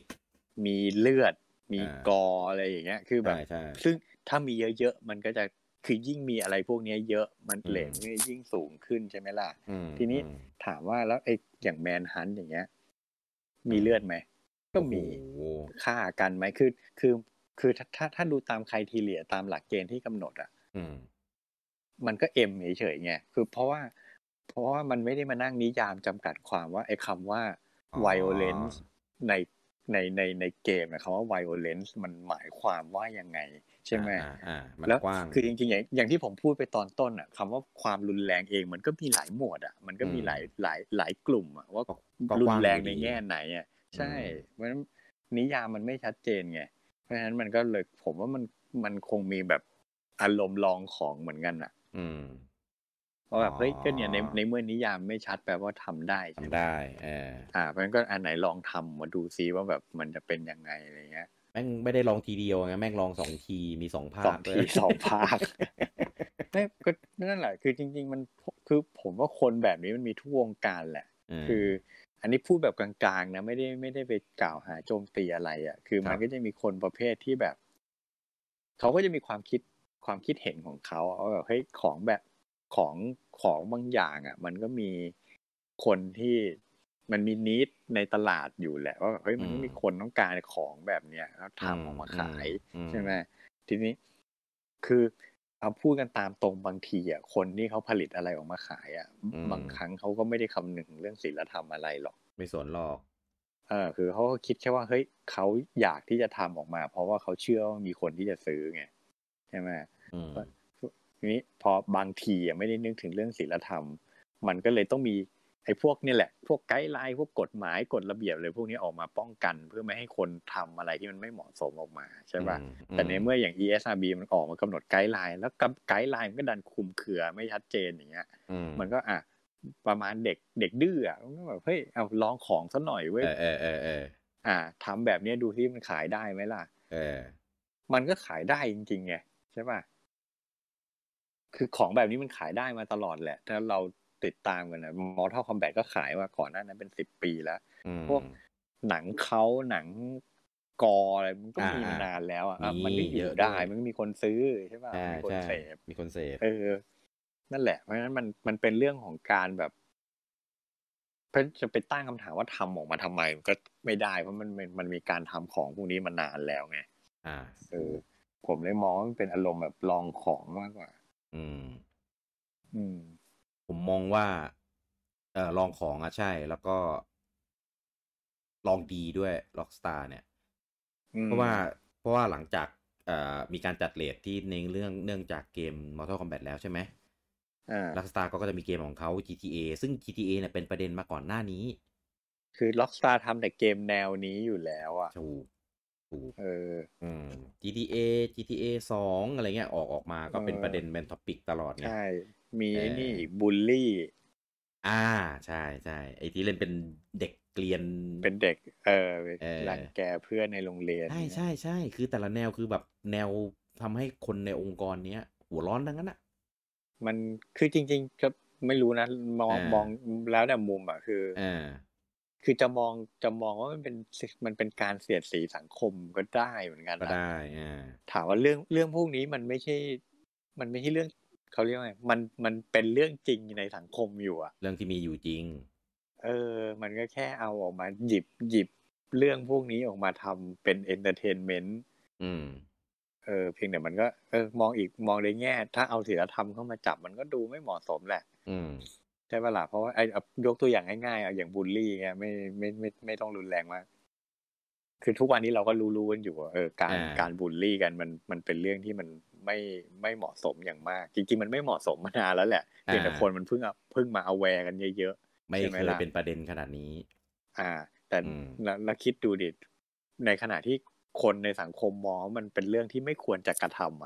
ำแต่ดันมีบริษัทหนึ่งทำเกมให้คุณไปบูลลี่คนอื่นอย่างเงี้ยถามว่าสนุกไหมก็สนุกแหละหมายก็เกมแบบนี้เล่นแล้วก็สนุกแหละมันได้แกล้งคนอื่นแต่แบบมองจากสายตาของสังคมว่าเฮ้ยมันเป็นสิ่งที่ไม่เรารณรงค์ไม่ให้ทำกันแต่คุณดันเอามาทำเกมให้มันมันเหมือนส่งเสริมให้คนไปทำเขาอาจจะมองว่าก็ทำในโลกจริงไม่ได้ก็มาทำในเกมไงก็จะได้ปลดปล่อยอาจจะคิดอย่างนี้ก็ได้มันก็แล้วแต่มุมมองนะแต่ผมมองว่าเขาลองดีด้วยความที่ GTA มันมีประเด็นมีปัญหามีปัญหานักใช่ไหมกูออกเกมที่หนักข้อเก่าเลยเล่นทั้งบูลลี่นะเล่นทั้งแมนฮันต์ออกมาคือตอนนั้นคือแบบโอ้โหจนแมนฮันต์เนี่ยผมว่าน่าจะสงบเสงี่ยมจริงไปไกลเลยใช่จนกระทั่งต้องออกเกมไอ้นี่มาปิงปองทำเกมว่าล็อกสตาร์ก็ทำเกมแนวอื่นได้นะโคตรเกลียดนะออกปิงปองมาเนี่ยเกลียดมากคือตอนนั้นมันมีคำแถลงอะไรของเขาออกมาด้วยนะว่าเราก็แบบอยากให้มันเป็นแค่สื่อเอนเตอร์เทนไม่ได้อยากจะให้ไปเหมือนแบบไปเสี่ยมไปหล่อหลอมให้ใครเป็นแบบอยากไปเป็นฆาตกรหรืออยากไปเป็นแบบอาชญากรหรือว่าเป็นเด็กที่บูลลี่คนอื่นอะไรประมาณเนี้ยก็แล้วก็ออกเกมปิงปองมา1 เกมท้วนครับสร้างสรรค์สังคมมากในเกมท้วนหลังจากนั้นก็มีพวกตระกูลอะไร Red Dead Redemption พวกGTA 4อะไรตอนนี้ในยุคนั้นน่ะยุคของ Xbox 360 PS3 อะไรอย่างงี้แต่ว่าก็มีเกมแนวอื่นอย่างเช่นพวกแนวรถแข่งอะไรเงี้ยก็มีที่แบบดีๆMidnight Club อะไรเงี้ยเหรอ ที่ไอ้ล็อกสตาร์ทำเกมขับรถด้วยเหรอใช่ใช่ใช่ในคลับคือผมเนี่ยไม่เคยเล่นเกมของล็อกสตาร์สักเกมมันไม่ใช่แนวที่ผมเล่นเลย GTA ก็ไม่เล่นนะไม่เล่น GTA ก็ไม่เล่น Red Dead ก็ไม่เคยเล่นเลยอืมไม่ใช่แนวแหละลุงโอมจะน่าไปคือเน้นพวก RPG ผมมากกว่าใช่คือผมไม่ชอบเกมที่เป็นเซตติ้งโลกปัจจุบันอ่ะอ๋อสองผมไม่ชอบปืนอืมเออนั่นแหละเพราะ GTA เป็นเซตติ้งโลกปัจจุบันแล้วเดินถือปืนไล่ปืยิงนผมเลยแบบว่ามันไม่แนวเลยเข้าใจผมจะไปชอบแบบแฟนตาซีถือดาบอะไรอย่างงี้มากกว่าถือดาบหรือก็ไม่งั้นก็เป็นไล่ฟันคนอยู่ดีนะก็ไม่ต่างกันเออเออ ไม่ก็ถึงบอกไงจริงๆแล้วความรุนแรงคุณมองยังไงอ่ะถามว่าเนี่ย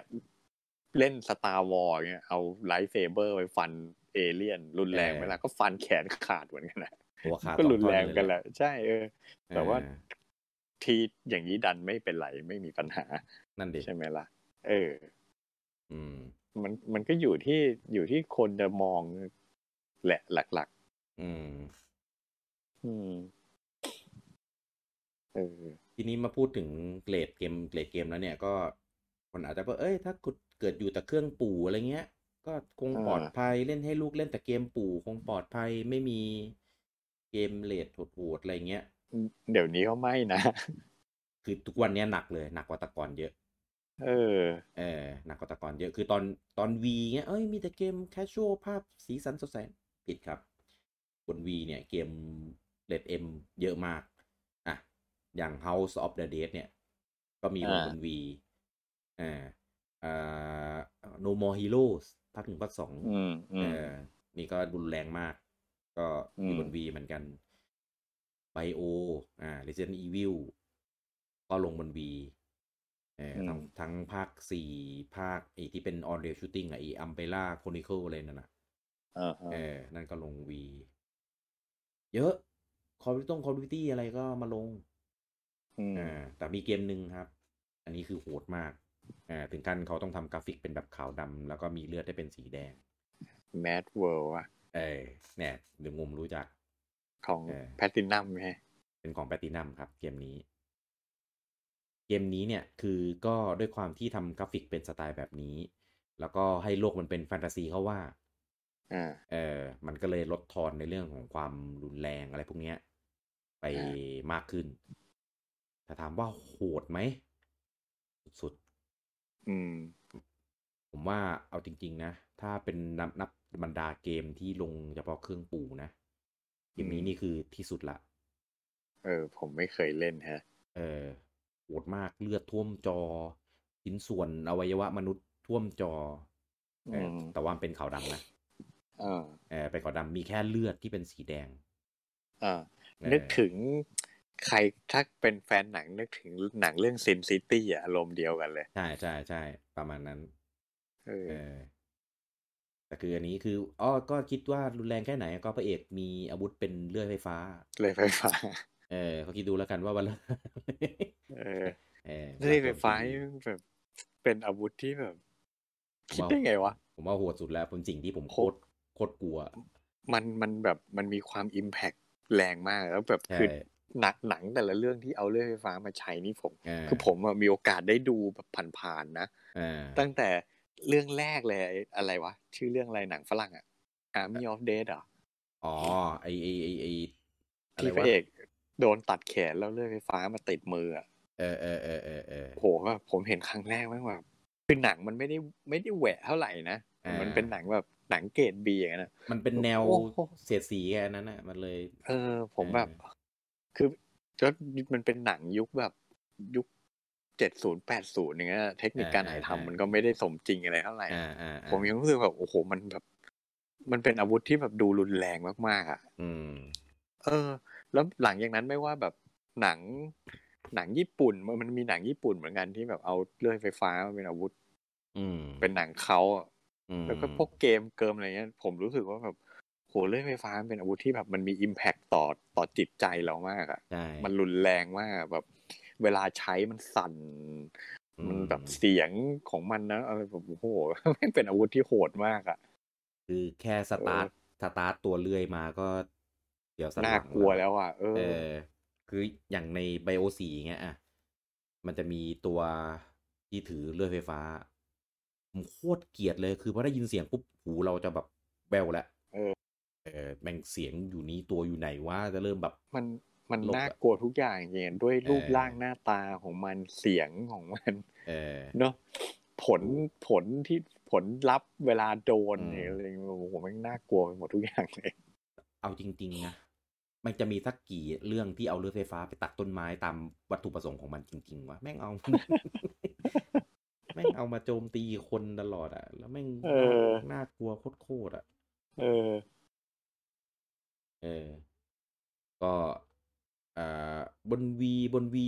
ยูก็มีบ้างนะอย่างซอมบี้ยูไง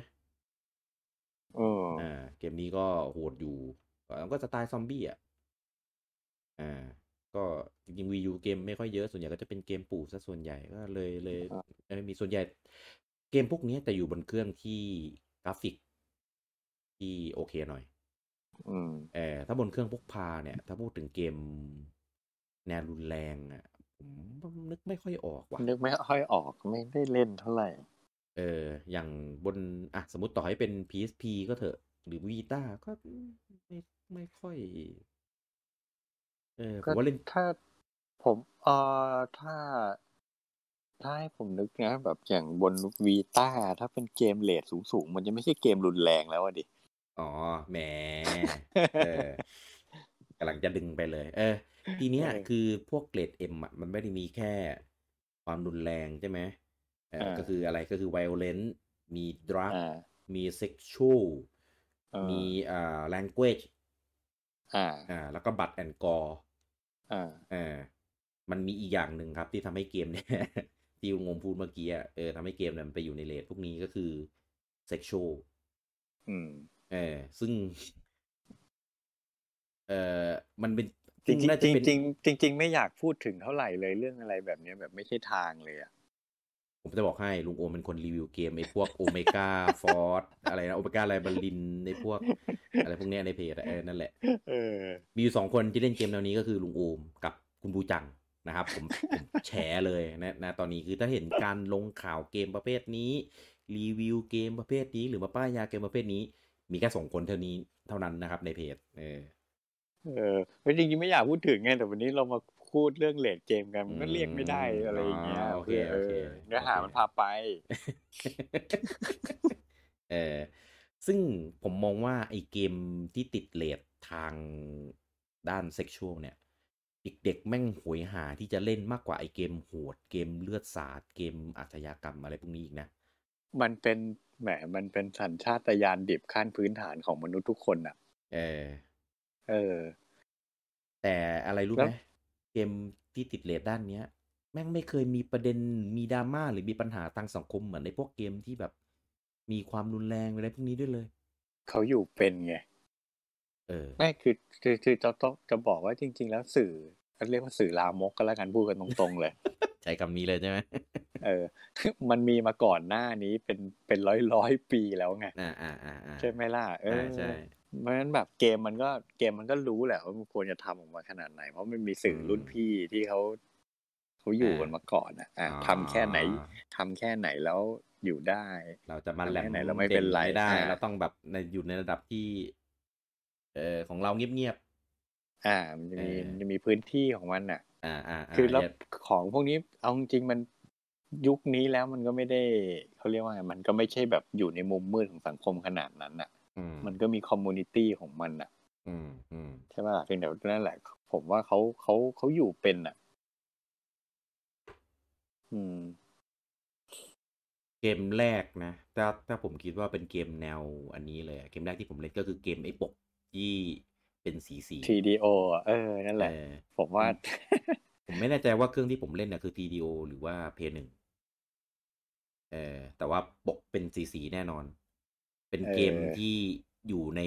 ตู้หรืออยู่ในตะกร้าที่ไม่รู้ว่าเป็นเกมอะไรแต่พอผมจะหยิบว่าไปเล่นร้านจะบอกว่าเอ้ยไม่ได้ตอนนี้ เอ้ยต้องกี่โมงคือเราก็ไม่เข้าใจว่ามันเกมอะไรไงเพราะว่าตอนนั้นเราก็ยังแบบเด็กไงก็ไม่รู้ว่าอะไรอ่ะทำไมอ่ะเออก็เราก็อยู่รอเดี๋ยวแบบเดี๋ยวคนนี้จะมาเล่นเกมนี้ตอนกี่โมงเราก็อยู่รอมารอดูเล่นพอเห็นครั้งแรกตอนนั้นแหละอ๋อมันอย่างนี้นี่เองเอาจริงถามว่าทุกวันเนี้ยไอเกมพวกเนี้ยมันถึงเลเวลนั้นไหมไม่เลยเบมากแม่งโคตรแบบคือเอาจริงนะทุกวันเนี้ยหาใน Google หาใน IG ใน Facebook หนักข้อกว่านั้นเยอะเดี๋ยวนี้ไป follow พวกนางแบบพริตตี้ใน IG ยังหนักกว่านี้เยอะอันนี้คือหมายถึงทั่วไปใช่ลุงอมไม่ได้หมายถึงตัวเองใช่ไหมทั่วไปทั่วไปโอเคไม่มีIG ผมสะอาดไม่มีอะไรแบบนี้เลยซึ่งเบสิกมาก แต่ว่าในตอนนั้นน่ะเอาจริงนะแม่งเป็นอะไรที่แบบรู้สึกแบบจักรจี้อ่ะสึกมันแบบแหมอยู่ตอนนั้นเราก็เด็กกันนะแต่ผมว่ามีอะไรเขาเรียกว่าไงคือดูเอาจริงๆนะตอนนั้นอ่ะด้วยช่วงวัยอย่างนั้นดูของพวกเนี้ยไม่ใช่เพราะอารมณ์แบบไม่ได้มีอารมณ์ทางเพศอะว่าง่ายแบบเราเป็นแบบเป็นความอยากรู้อยากเห็นน่ะนึกออกใช่น่าจะอยากเด็กมันเพิ่งเริ่มเป็นวัยรุ่นอะไรเงี้ยเราก็อยากรู้ว่าเฮ้ยเพศตรงข้ามมันเป็นยังไงอะไรเงี้ยอารมณ์นั้นมากกว่าใช่ก็จริงเล่นก็ไม่ได้ติดนะไม่ได้แบบโอ้โหจะต้องเล่นอีกจะต้องแบบอยากรู้ว่ามันเป็นอารมณ์ขำๆมากกว่าเพราะตัวเกมเองมันก็ไม่ได้สนุกขนาดนั้นอ่ะพูดจริงๆพูดก็ได้เป็นผู้หญิงเหมือนแบบแค่แต่งชุดแบบชุดว่ายน้ำอ่ะแล้วก็ไม่ได้โป๊เปลือยไม่ได้แบบเอาไม่เห็นอะไรเลยต้องพูดอย่างนี้ดีกว่าหรือแม้แต่เกมที่มันโป๊จริงๆอย่างเกมเป่ายิงฉุบอย่างเงี้ยมันก็ไม่ได้มีอะไรมันก็เป่ายิงฉุบแต่แล้วก็ถอดผ้ามันก็เห็นนิดหน่อยมันก็ไม่ได้แบบมันก็ไม่ได้ส่อไปในอารมณ์เซ็กชวลอะไรขนาดนั้นอ่ะมันปิดหมดเลยไม่ปิดเห็นจริงเหรอมีไม่ปิดด้วยเหรอค่ะปล่อยฉุบเนี่ยนะจะอย่างนี้ท่อนบนอ่ะไม่ปิดแต่ท่อนล่างเนี่ยปิดมือปิดบ้างบังมั่งไม่แต่ก็ไม่ได้หมายความว่าทำเป็นเซ็นเซอร์อะไรนะหมายถึงตัวนางแบบเขาก็ปิดของเขาเองใช่คือบอกเลยว่ามันก็ไม่ได้เชิญชวนให้มีความรู้สึกอะไรเลยอ่ะแนวออกเป็นแบบเซ็กซี่อะไรอย่างงี้มากกว่าเล่นแล้วขำๆมากกว่าอารมณ์แบบขำๆว่าเว้ยไปฉุบแล้วแกชนะแล้วได้ถอดเสื้อผ้าไว้อะไรเงี้ยมันก็ขำๆอ่ะก็เหมือนมันออกมันออกแนวทะลึ่งมากกว่าลามกใช่พูดงั้นแล้วกันผมว่ามันจบแล้วก็จบอ่ะก็แยกย้ายก็ไม่ได้คิดที่จะอยากกลับไปเล่นอีกนะแต่ว่าก็จำไงว่ามันมีเกมแบบนี้นะมันก็เป็นความทรงจำวัยรุ่นของเราแผ่นสีอะไรจะเป็นคนไหนอะไรเงี้ยก็จำไปพูดต่อกัน แล้วก็จะไปขิงคนที่แบบยังเล่นไม่ได้อะไรอย่างนี้แต่ว่าไอตอนเอพิโซดที่เราพูดเรื่องเครื่อง TDO ที่ผมบอกมีเกมต่อจิ๊กซอว์อันนั้นอ่ะจะไปอีก next step เลยไปอีกเลเวลเลยอันนั้นคือตัดฉากหนังฝรั่งมาให้เราดูเลยโอ้แบบซีนเลยมีฉากฟาดกันเลยล่ะอันนั้นไม่เคยเล่นแฮะผมเคยเล่นแต่เนี่ยอันนี้ไปยิงฉุบแล้วก็มีเป็นมาจองอ่ะงงมาจองมาจองที่เล่นแล้วก็จะมีปลดภาพปลดเครื่องไหนน่าจะเพย์หนึ่งนี่แหละนะเพย์หนึ่งไม่มีเกมลามกนะไม่รู้ว่ะจำไม่ได้ว่ะว่าเครื่องอะไรคือถ้ามาจองที่ผมรู้จักมันจะมีบนเครื่อง PC Engine PC จำไม่ได้ว่ะว่าเครื่องอะไรเป็นภาพการ์ตูนใช่ไหมมีทั้งภาพการ์ตูนแล้วก็มีทั้งภาพจริง คือถ้าเป็นซีรีส์มาจองดังๆอ่ะมันจะมีบนเครื่อง PC Engine เป็นภาพการ์ตูนก็คือเล่นไพ่นกกระจอกกันถ้าชนะผู้หญิงก็จะถอดเสื้อผ้าออกมาหลายภาคแรกๆลง PC Engine ผมจำชื่อไม่ได้ละชื่อมันยาวๆอ่ะที่ผมเล่นมันไม่ได้เป็นไพ่นกกระจอกมันเป็นมาจองแบบพัซเซิลอ่ะที่แบบต้องจับคู่อ่ะอ๋อ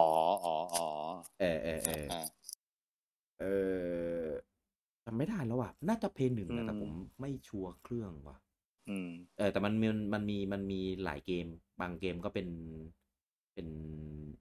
ผู้หญิงเป็นคนบางเกมก็เป็นภาพการ์ตูนซึ่งแม่งเป็นภาษาญี่ปุ่นหมดอะเกมพวกเนี้ยซึ่งเนี่ยเกมพวกอย่างเงี้ยเพย์หนึ่งไม่มีเพย์หนึ่งเพราะโซนี่มันเข้มงวดเรื่องนี้ไปลงเซกาแซทเทิร์นหมดเล่นร้านเกมไงก็เลยไม่จำไม่ได้ว่าเครื่องอะไรไม่คือถ้าของเพย์หนึ่งมันจะมีแบบพอร์ตมาแบบพอร์ตเถื่อนน่ะพอร์ตเถื่อนใช่ไหมเอาเกมเป่ายิงฉุบของ TDO มาลงเพย์หนึ่งเนี่ยอันเนี้ยผมเคยมีแผ่นของเพย์หนึ่งแล้วพอผมเปิดมาผมก็แบบเฮ้ยนี่มันเกมของ TDO ที่เล่นตอนนั้นนี่ทำไมมันถึงมาลงเพย์หนึ่งได้ด้วยอะไรเงี้ยผมเคยไปหาคลิปดูใน YouTube ด้วยนะแบบไม่ต้องเป่ายิงฉุบอะก็ดูจบเลยดูจบแล้วก็ถามตัวเองว่าดูทำไมวะดูทำไมเนี่ยผมคืออย่างนี้อันนี้เล่าสู่กันฟังของขำมานะมีเพื่อนผมทำ channel ใน YouTube แล้วมันก็ไปเอาเกมเนี้ยมาเล่นเกมไหนเป่ายิงฉุบเนี่ยเป่ายิงฉุบแล้วมันก็คือแต่ว่าพอฉากไหนที่มันเกินเลยมันก็ตัดออกนะมันก็จะให้ดูเหมือนเอามาทำเป็นคอนเทนต์ให้ดูแค่ว่าสมัยนั้นไม่มีเกมอย่างเงี้ยแล้วดูแล้วมันตลกอ่ะก็น่าจะตลกแหละผมว่ามันตลกแล้วแบบแล้วอย่างหนึ่งที่ผมคิดอะแบบโอ้โหทุกวันนี้นางแบบพวกนี้เขาแบบเขาเป็นยังไงกันแล้ววะเขาอายุเท่าไหร่กันแล้วเขาหง่องขนาดไหนกันแล้วเนี่ยผมว่าน่าจะระดับอันนี้ไม่ได้แบบลุกดาวนะแต่น่าจะเป็นแบบเป็นป้าเป็นผมว่ามีแตะ50ไปแล้วเพราะว่าตอนนั้นเราก็แบบโอ้มันตอนนั้นเรา10 กว่าขวบเอง14 15อย่างเงี้ยแล้วนี่มันผ่านมาอีก20กับอีก25 ปีอ่ะแล้วคือตอนนั้นก็ไม่รู้เขาอายุแค่ไหนแล้วด้วยน่าจะนั่นน่ะดิผมว่าเขาก็20 กว่า30กันแล้วน่ะก็นั่นแหละขนาดพูดได้ป่าววะขนาด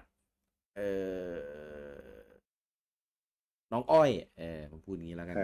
ขนาดน้องอ้อยอ่ะตอนนี้ก็เดี๋ยว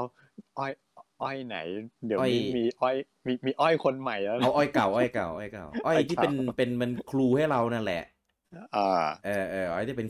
ครูให้เรานั่นแหละแหมเขาพูดชื่อไปเหรอไม่ได้โซล่าROEไหนๆก็ไปแล้วนั่นแหละก็นั่นก็อายุไม่ใช่น้อยแล้วนะน่าขนาดเราแบบยุคแบบโตแล้วอ่ะแต่เขายิงฉุบนี่คือเก่ากว่านั้นอ่ะเก่ากว่าอีก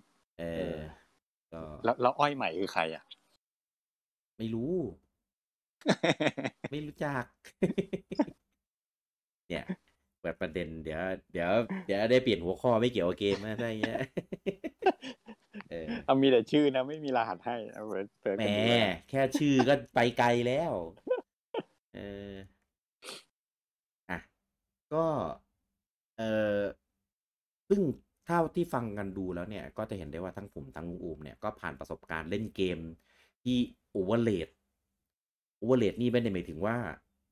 แบบอวยเกินอะไรเงี้ยไม่ใช่นะโอเวอร์เลดเล่นเกมเกินอายุตัวเองก็คือเล่นเกมในเรทที่เกินกว่าระดับอายุตัวเองมันก็เป็นกันทุกคนแหละซึ่งใช่ผมว่าเป็นกันทุกคนเด็กทุกวันนี้ก็ยังเป็นแต่ว่าอาจจะเป็นด้วยที่ข้อดีของเราสองคนคือหนึ่งเราเล่นแล้วเราแยกแยะได้ และก็เราจะพูดว่าไงพ่อแม่ดูแลเราดีไม่ปล่อยให้เราแบบเหมือนแบบเตลิดเปิดเปิงอะไรพวกเนี้ยแต่ผมว่าหลักๆพ่อแม่ก็ส่วนหนึ่งนะ ตัวเราเนี่ยหลักเลยใช่คือบอกเลยอันนี้พูดในฐานะที่ตัวเองมีลูกเลยนะแรกๆอ่ะผมก็พยายามจะสกรีน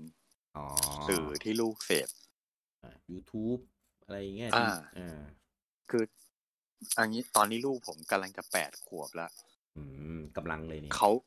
ขาเริ่มดู YouTube เป็นตั้งแต่2 ขวบ3 ขวบ3 ขวบนี่หยิบมือถือมาเปิด YouTube เซิร์ชดูเองแล้วนะตั้งแต่3 ขวบอ่ะพิมพ์ได้แล้วเหรอ3 ขวบยังพิมพ์ไม่ได้ผมยังไม่รู้ภาษาแต่แบบ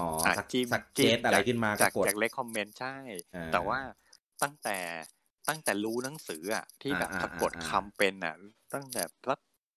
อนุบาล3 ป 1อ่ะที่เริ่มสะกดคำเป็นเองนี่เซิร์ชคลิป YouTube ดูเองแล้วนะ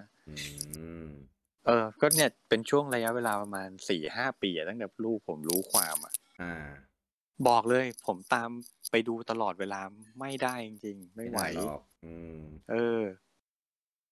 มันเป็นไปไม่ได้เลยที่พ่อแม่จะเข้าไปสอดส่องดูแลลูกได้ตลอดโดยเฉพาะอย่างยิ่งในยุคเนี้ยเพราะสื่อมันอยู่ทุกที่จริงๆใช่เมื่อก่อนอะยังพอได้เพราะว่าสื่อก็จะมีอะไรทีวีวิทยุหนังที่ต้องเลือกมันเป็นพอร์ตเดียวอ่ะใช่แล้วแรกๆผมจะซีเรียสเรื่องผมมันจะสกรีนตัวเองตลอดเลยผมจะเล่นเกมอย่างเงี้ยถ้าลูกผมนั่งอยู่ผมจะไม่เล่นเกมที่มันแบบมีความรุนแรงอะไรเงี้ย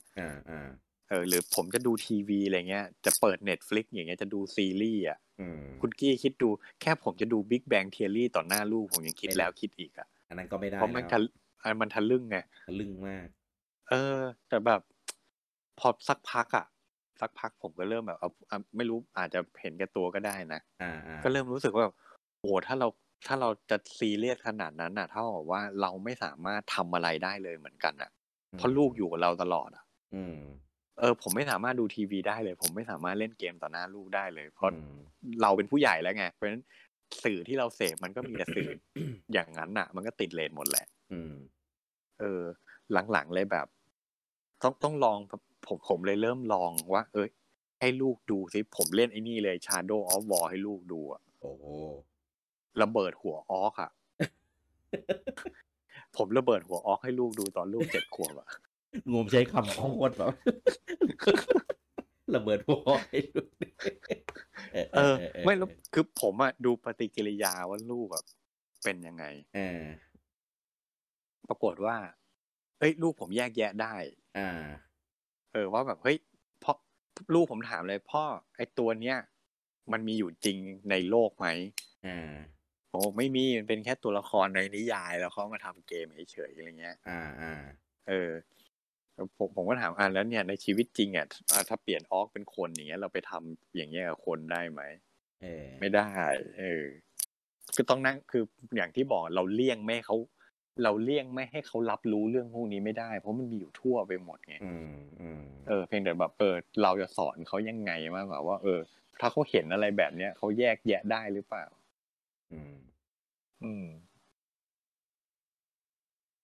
หรืออย่างไม่ต้องอะไรจะดูละครอย่างเงี้ยเราจะอันนี้ผมว่ามันเป็นเรื่องพูดยากนะคือนั่งดูทีวีรายการทีวีไทยอย่างเงี้ยดูละครอย่างเงี้ยมีไหมละครเรื่องไหนที่มันไม่มีตบจูบกันเข้าใจว่าคือแบบเฮ้ยก็นั่นแหละถ้าไม่อยากให้ลูกเห็นอะไรแบบนี้เท่ากับเราก็ดูทีวีไม่ได้เลยอ่ะนั่นแหละผมก็เลยแบบก็ต้องลองต้องลองให้เขาได้รู้ได้เห็นอะไรพวกเนี้ยแล้วก็คอยสอนเขาไปมันต้องเป็นอย่างนั้นนะใช่ซึ่งทั้งนี้ทั้งนั้นก็ต้องอยู่ที่ตัวเขาคือเราก็หล่อหลอมเขาได้ประมาณนึงส่วนที่เหลือก็อยู่ที่เขาหมดแหละก็เหมือนเรานึกถึงย้อนเราไปตอนเด็กยิ่งห้ามยิ่งปิดกั้นก็เหมือนยิ่งผลักดันให้เขาแบบออกไปพูดว่าไงไปหาคำตอบด้วยตัวเองไปอยากลองอยากรู้ด้วยตัวเองใช่บอกเลยการห้ามไม่ใช่วิธีการที่ถูกต้องครับคุณต้องสอนเขาครับเหมือนอย่างพวกเราเงี้ยไอเกมเป่ายิงฉุบอะไรเงี้ยคือถ้าเรามีผมเชื่อว่าถ้ามันมีคอร์สมีบทเรียนที่แบบให้เรารู้เรื่องพวกนี้แล้วก็แบบจนมันเห็นเป็นเรื่องปกติ เราก็คงอาจจะไม่ได้รู้สึกอะไรกับไอ้เกมเป่ายิงฉุบอะไรพวกนี้ก็ได้นะเออคือผมเคยคิดนะว่าสมมติถ้าโลกเรานะแม่งไม่มีการใส่เสื้อผ้าแล้วทุกคนเดินแก้ผ้ากันหมดอะผมว่าแม่งทุกคนคงไม่มีอารมณ์ทางเพศอะเอาจริงนั่นๆแหละสิเพราะว่าทุกคนมันเห็นกันจนเป็นเรื่องปกติอะใช่ใช่เราไปทำให้มันไม่ปกติอ่ะพอใช่มันมันก็เลยเกิดเขาเรียกว่าแรงขับแรงผลักดัน อืมอืมจริงนะเหมือนไอ้เรื่องพวกเนี้ยไอ้อย่างเกมรุนแรงเกมอะไรพวกเนี้ยหลายๆคนที่เขาเล่นอ่ะเขาก็เล่นจนรู้เล่นจนแบบเฉยๆกับไอ้เรื่องพวกเนี้ย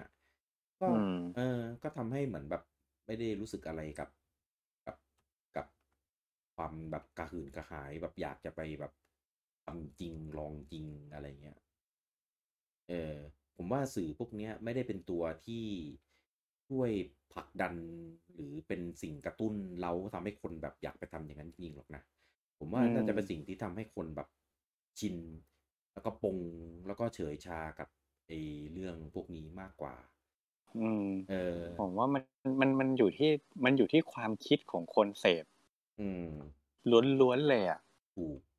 เออดังนั้นใครที่คิดจะไปทำอะไรยังไงอ่ะผมว่าไอ้สิ่งพวกเนี้ยไม่ได้เป็นตัวกระตุ้นหรือเป็นตัวผลักดันหรอกคนคนนั้น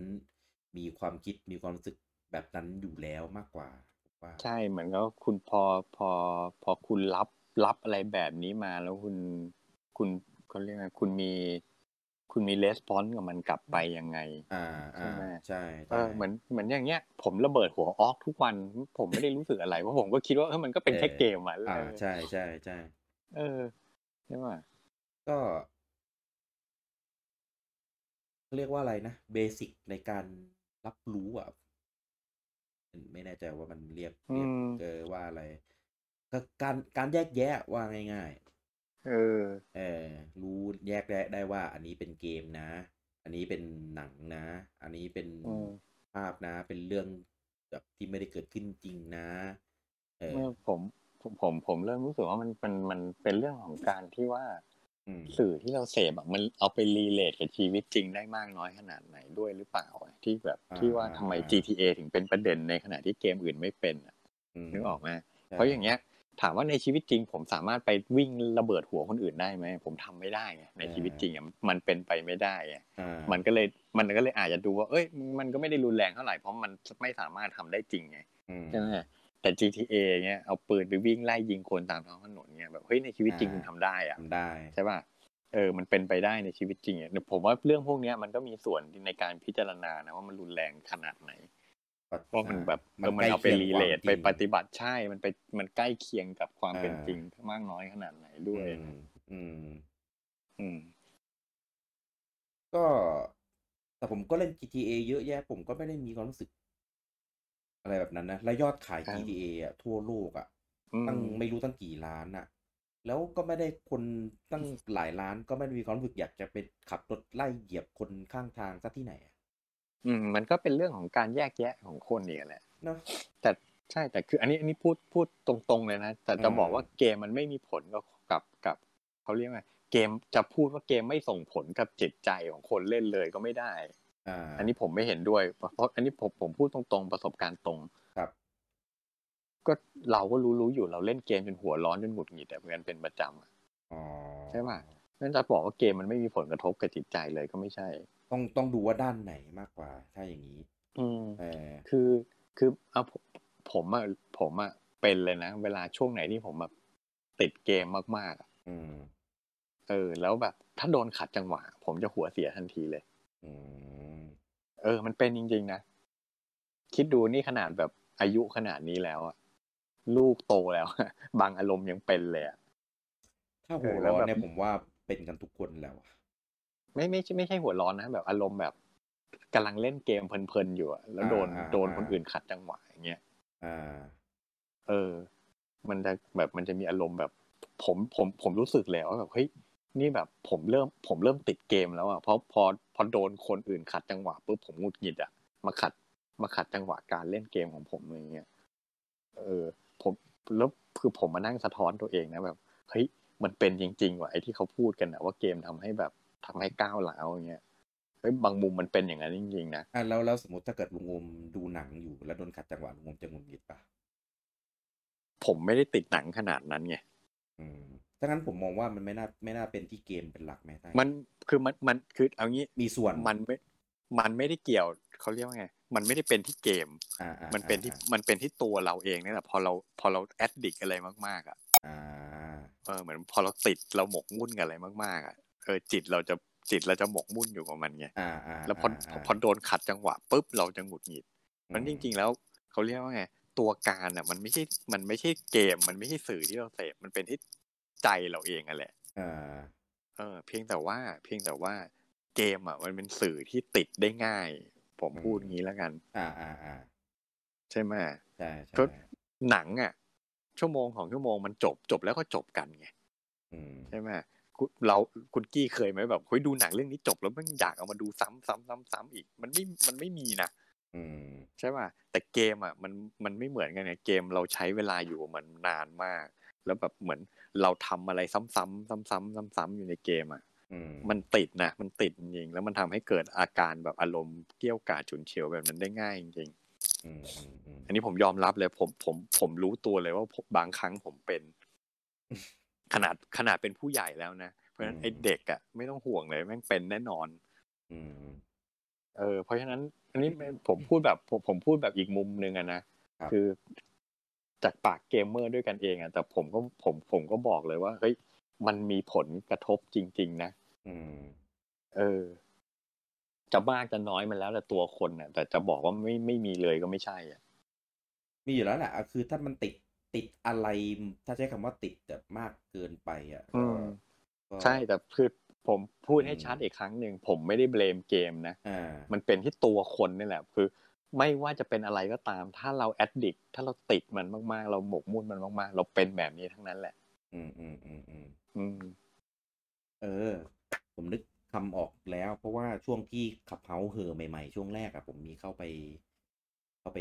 พูดคุยอะไรเงี้ยในห้องที่รวมแอดมินเพจดังๆอะไรเงี้ยผมก็เข้าไปสิงอยู่ในนั้นกับเขาด้วยแล้วก็มีพูดเรื่องติดเกมเรื่องนี้โอ้โหคุยถกเรื่องเดียวกันเป็นชั่วโมงเลยก็คือมีคำหนึ่งที่คือมีทั้งหมอเลยนะหมอที่แบบเขาดูแลแบบเป็นเด็กวัยรุ่นอะไรเงี้ยรักษาแบบทางก็เรียกอะไรอ่ะไม่ใช่ทางจิตอะทางจิตมันจะอาจจะดู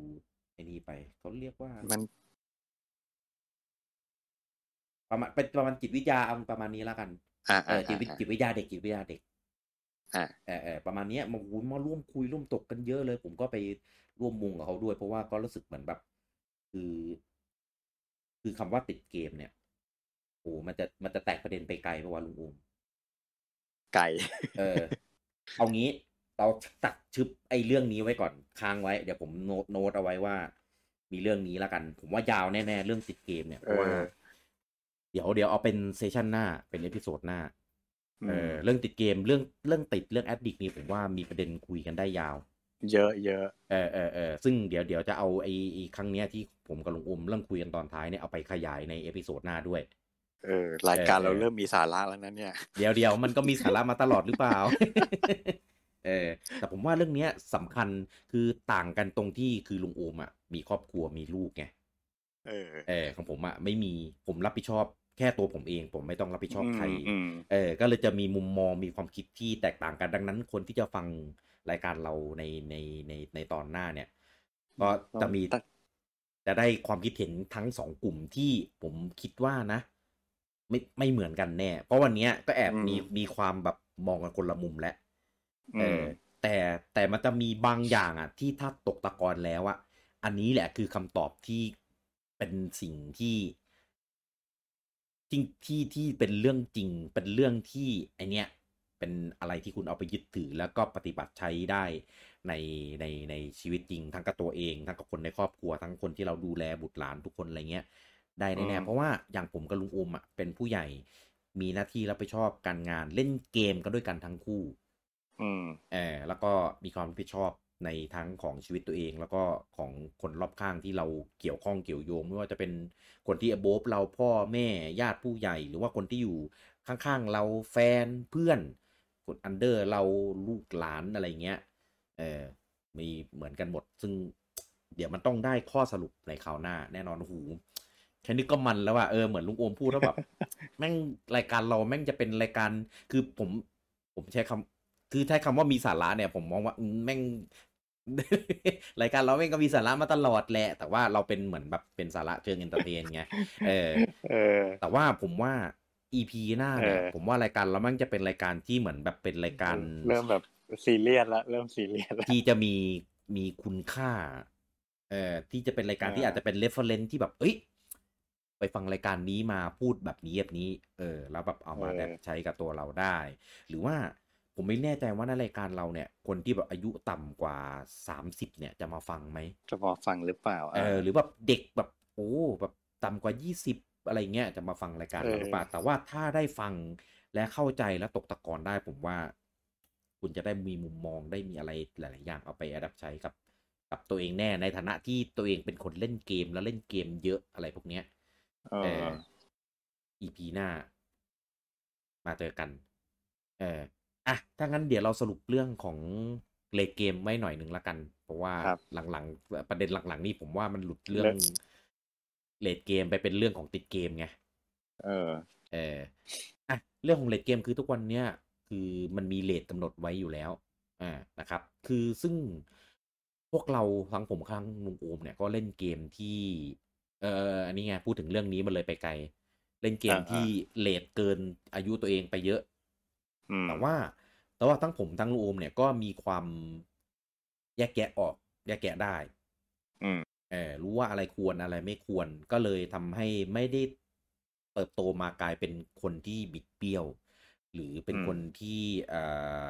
ทำให้คนอื่นแบบสามารถแบบเดือดร้อนได้จากตัวของเรานะครับก็แต่ว่าถ้าจะให้ดีก็อย่างผมเนี่ยไปเล่นเกมไอ้ Trill Q เงี้ยก็เกิดมีความแบบสะอิดสะเอียนเกิดความอะไรพวกเนี้ยก็เป็นได้เหมือนกันซึ่งการจัดเรทแต่อะไรพวกเนี้ยเขาก็มีการคัดกรองของเขาเอาไว้แล้วในระดับหนึ่งไม่ได้หมายความว่าทุกคนเล่นแล้วจะสามารถแบบไม่เป็นอะไรได้แยกแยะได้แบบผมแบบลุงอูมนะเพราะบางคนก็อาจจะแบบเล่นแล้วก็อาจจะไปทำให้รู้สึกเครียดรู้สึกเหมือนแบบ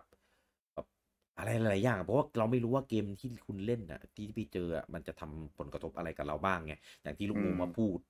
ถูกคือเป็นไปไม่ได้ที่เกมหรือสื่ออะไรพวกเนี้ยจะไม่ได้ก่อให้เราเป็นอะไรเลยเป็นไปไม่ได้ต้องมีไม่มากก็น้อยดังนั้นถ้าเราเล่นตรงเลทตรงอะไรสักอย่างมันก็โปรเทคตัวเราได้ในระดับหนึ่งอันนี้คือในแง่ของตัวเองนะสำหรับเด็กที่แบบอายุต่ำกว่าเลทเอ็มแต่ถ้าเกิดใครคุณอายุ20บวกแล้วก็เล่นไปเถอะเต็มที่เกมอะไรก็ได้แต่ว่าถามว่าไม่ต้องแยกแยะไหมก็ต้องแยกแยะอยู่ดีว่าอันเนี้ยเกมนะนี่นั่นอะไรจริงๆพวกเราไม่มีสิทธิ์ที่จะไปสอนหรอกเพราะว่าถ้าคุณได้ขึ้นชื่อว่าเป็นผู้ใหญ่แล้วทุกคนมีความแยกแยะได้ในของตัวเองอยู่แล้วก็ว่ายง่ายเกมอะไรที่คุณชอบรู้สึกอยากเล่นเล่นไปเถอะตราบใดที่เราเล่นแล้วเรามีความสุขและเราไม่ได้ไปทำให้คนอื่นเดือดร้อนอะไรก็แล้วแต่ที่ไม่คนอื่นไม่ได้เดือดร้อนจากการกระทำของเราทำไปเลยครับเล่นไปเลยครับเต็มที่ไม่ต้องไปสนใจ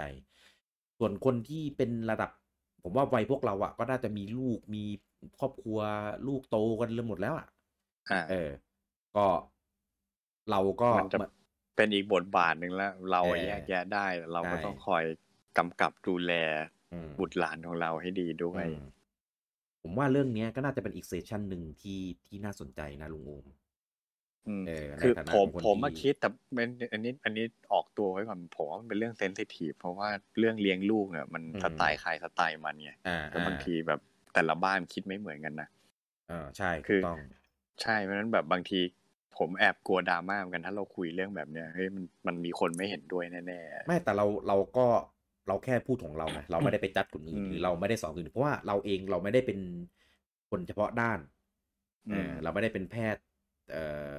ทางด้านเด็กจิตวิทยาเด็กไม่ได้เป็นคนบุคคลที่แบบด้านที่เกี่ยวข้อง เราแค่มาแชร์ของเราแล้วกันเอาอย่างนี้ส่วนใครจะฟังแล้วได้ประโยชน์จากที่เราพูดไปไหมอะไรเงี้ย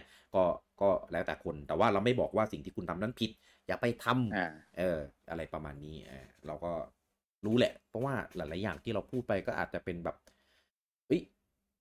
ไม่ใช่อ่ะบ้านกูไม่เห็นแบบอย่างนี้เลยก็ไม่เห็นเราไม่ได้บอกว่าสิ่งที่คุณผ่านมาประสบการณ์บ้านคุณทำอย่างนั้นเป็นสิ่งที่ดีหรือไม่ดีนะเราแค่บอกเฉยๆว่าของเราทำเป็นแบบนี้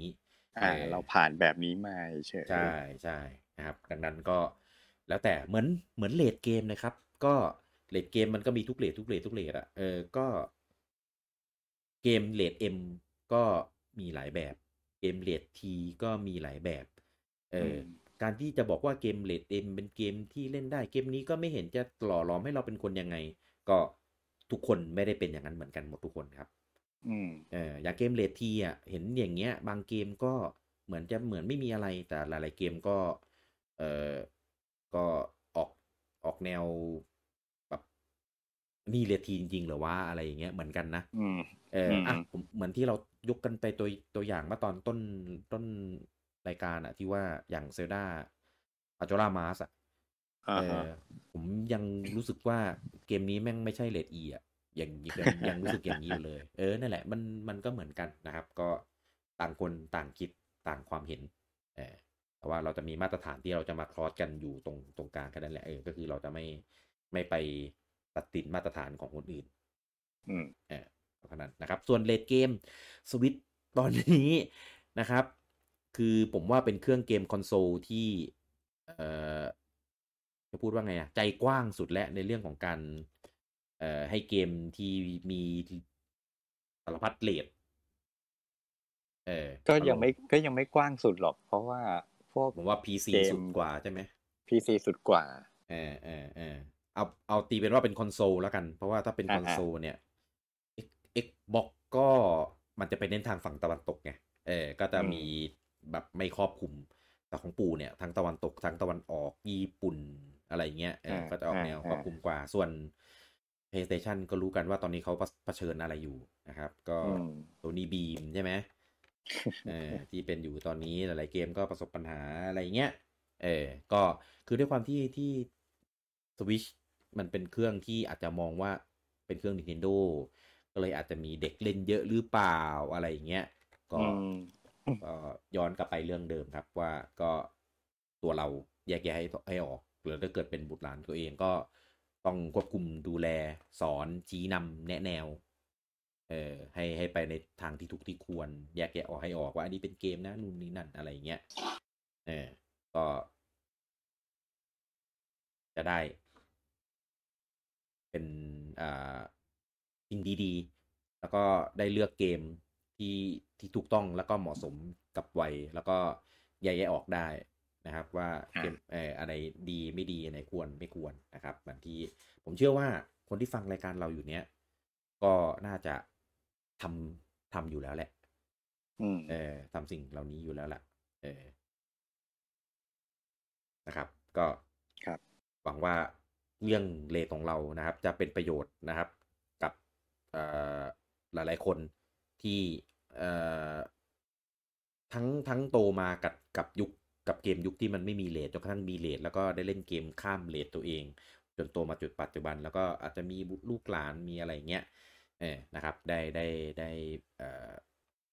มีคอนเซปต์นี้เอาไปใช้กันกับในแต่ละบ้านนะครับส่วนข้างหน้าสนุกแน่นะครับติดเกมนะครับคือจริงๆมีอีกประเด็นหนึ่งผมไม่แน่ใจว่าเราจะมาพูดในแง่ใดได้ลุงโอมกับเกมผิดเกมผิดที่อันนี้ก็พูดถึงในแง่ของจริงๆมันไม่ใช่แค่เราต่างประเทศก็เป็นที่ว่ามีอะไรก็โทษเกมอะไรประมาณเนี้ยเกมผิดอย่างนั้นโอเคเกมผิดเดี๋ยวการโทษเกมเบลมการเบลมเกมว่าแบบเกมผิดจริงไหมอะไรอย่างเงี้ยเดี๋ยวขอไปดิสคัสกันก่อนว่าประเด็นมันจะพูดออกมาในทางไหนได้บ้างวันนี้ EP 2นี่เราจะมาทางคนคลัก ของเนื้อหาใช่ไหมเราจะไม่เออเอออ่ะนะครับ ก็เดี๋ยวไว้เจอกันในเอพิโซดหน้านะครับ กับคุยเกมแก่นะครับผมสำหรับเอพิโซดนี้ผมลูกกี้และลุงโอมต้องขอลาทุกท่านไปก่อนครับผม สวัสดีครับสวัสดีครับ